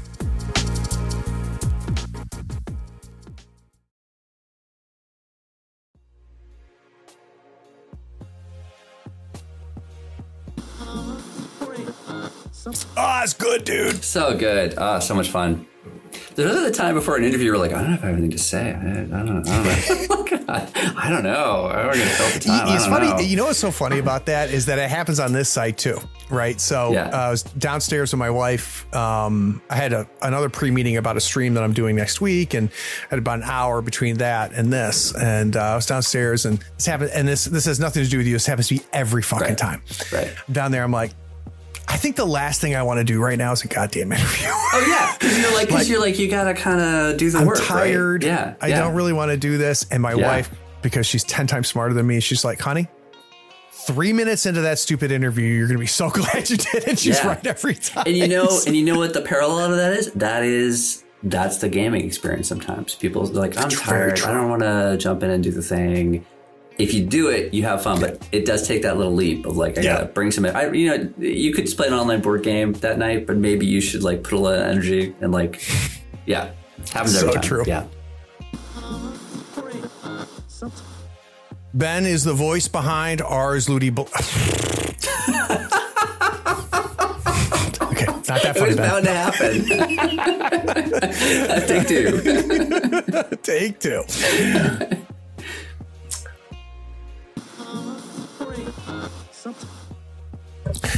You're a pro, dude. Professional.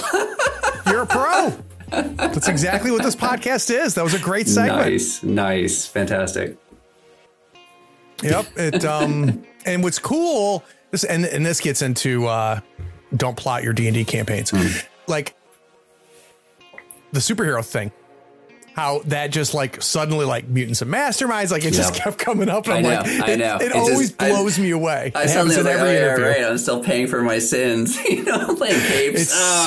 It's so funny how our brains work and we piece together these stories and make these connections. Yep. All right, I'll bring us back. And what I'm going to do, I'll read the blurb from Jason, and then we're going to go back to the day before Microscope was ever a dirty thought in your mind, and then we're going to move forward from there. So a similar progression. Okay. All right. Holy shit, dude. What a cool segment. Good stuff. It's such good stuff. I love talking about this stuff. It's so good. You don't get tired of it, huh? It's fun. I love it. Good. I love hearing about you coming back to gaming after all this time. That's fantastic.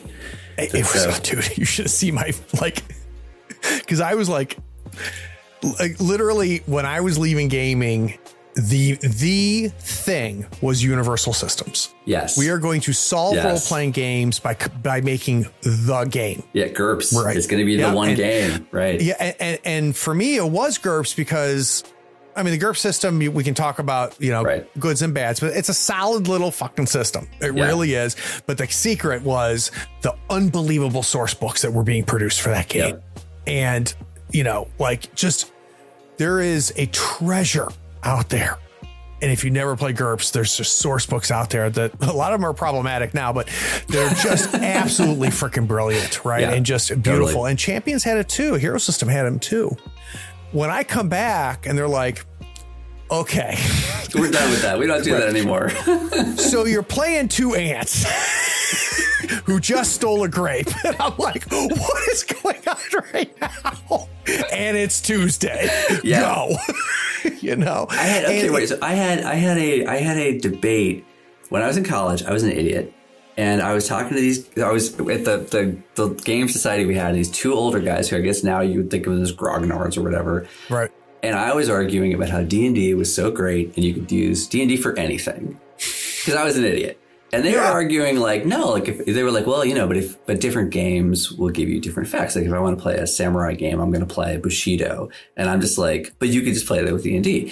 Because didn't understand at that age, that terrible age. The rule system influences the feel, right? It does. And there's a series of games, because at the beginning, I was the D&D can do everything, GURPS can do everything guy. And then slowly I just realized, and it was a 2-part process. It was I'm going to end up putting this in the podcast because this is good. It's good stuff. It was a 2-part process, because part 1 was system does matter, not just for adjudicating, but for holding up a feeling. Yeah, making you feel the way you want to feel in this moment for this game. Yeah, and supporting the type of game you're trying to play, which is different, right? And then the other part that was key was realizing, like, learning D&D is hard. Yeah. Learning GURPS is harder. Yeah. But learning these other games isn't that hard. And once I realized both of those things were true, that I could find a very specific game, read it 2 or 3 times, and then just start playing in it, which I couldn't do with these other games. That was the big breakthrough, right? And now I get made fun of by my community, because like my channel is all over the place, my actual play stuff. Like I find these games, I'm like, I gotta fucking play this one. Let's go. Hey, don't make fun of him, community. Be nice. Don't be that guy, community. They love it, right? Actually, that's not true. The big joke is Tabletop Talk is the most expensive free podcast you'll ever listen to. You get to buy all these games, right? Right, and there's a channel on my Discord that's called I Was Cragged, and it's just pictures of the last guest game.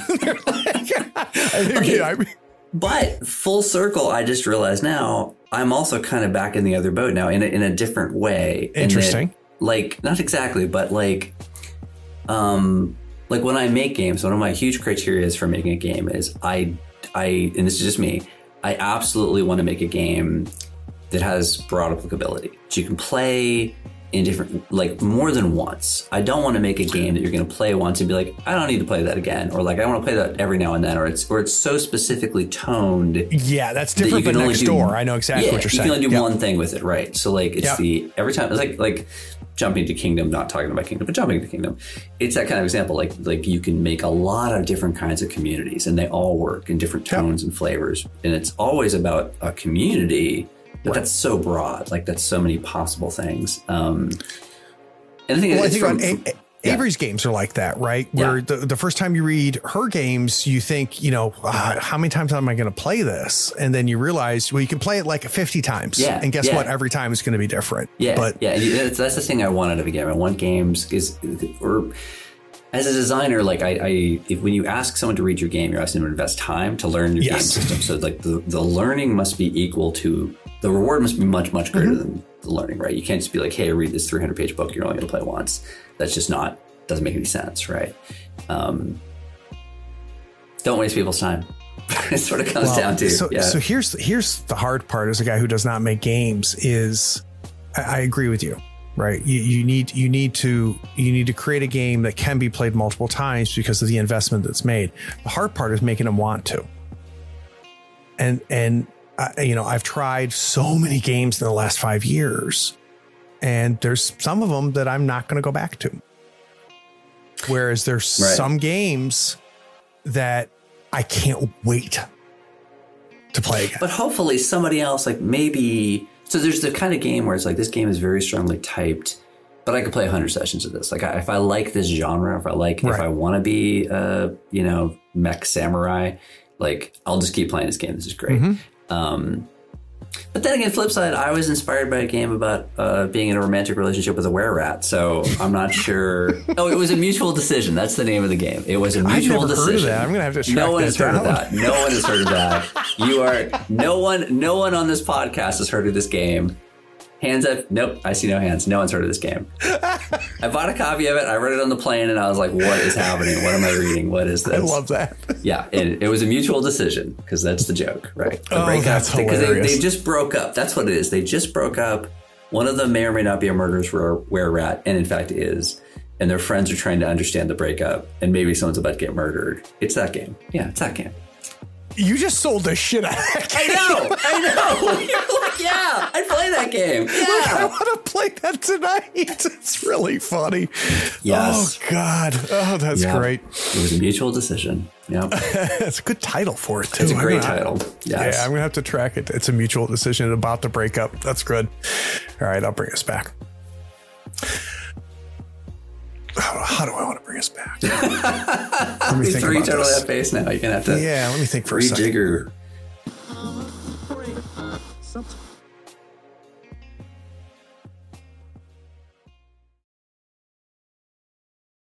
Oh, hey. Are you still here? Wow. Well, the episode is over, but if you're bored, why not go to patreon.com and support the show for as little as $1 a month? Yeah, you can just scroll down and get the link.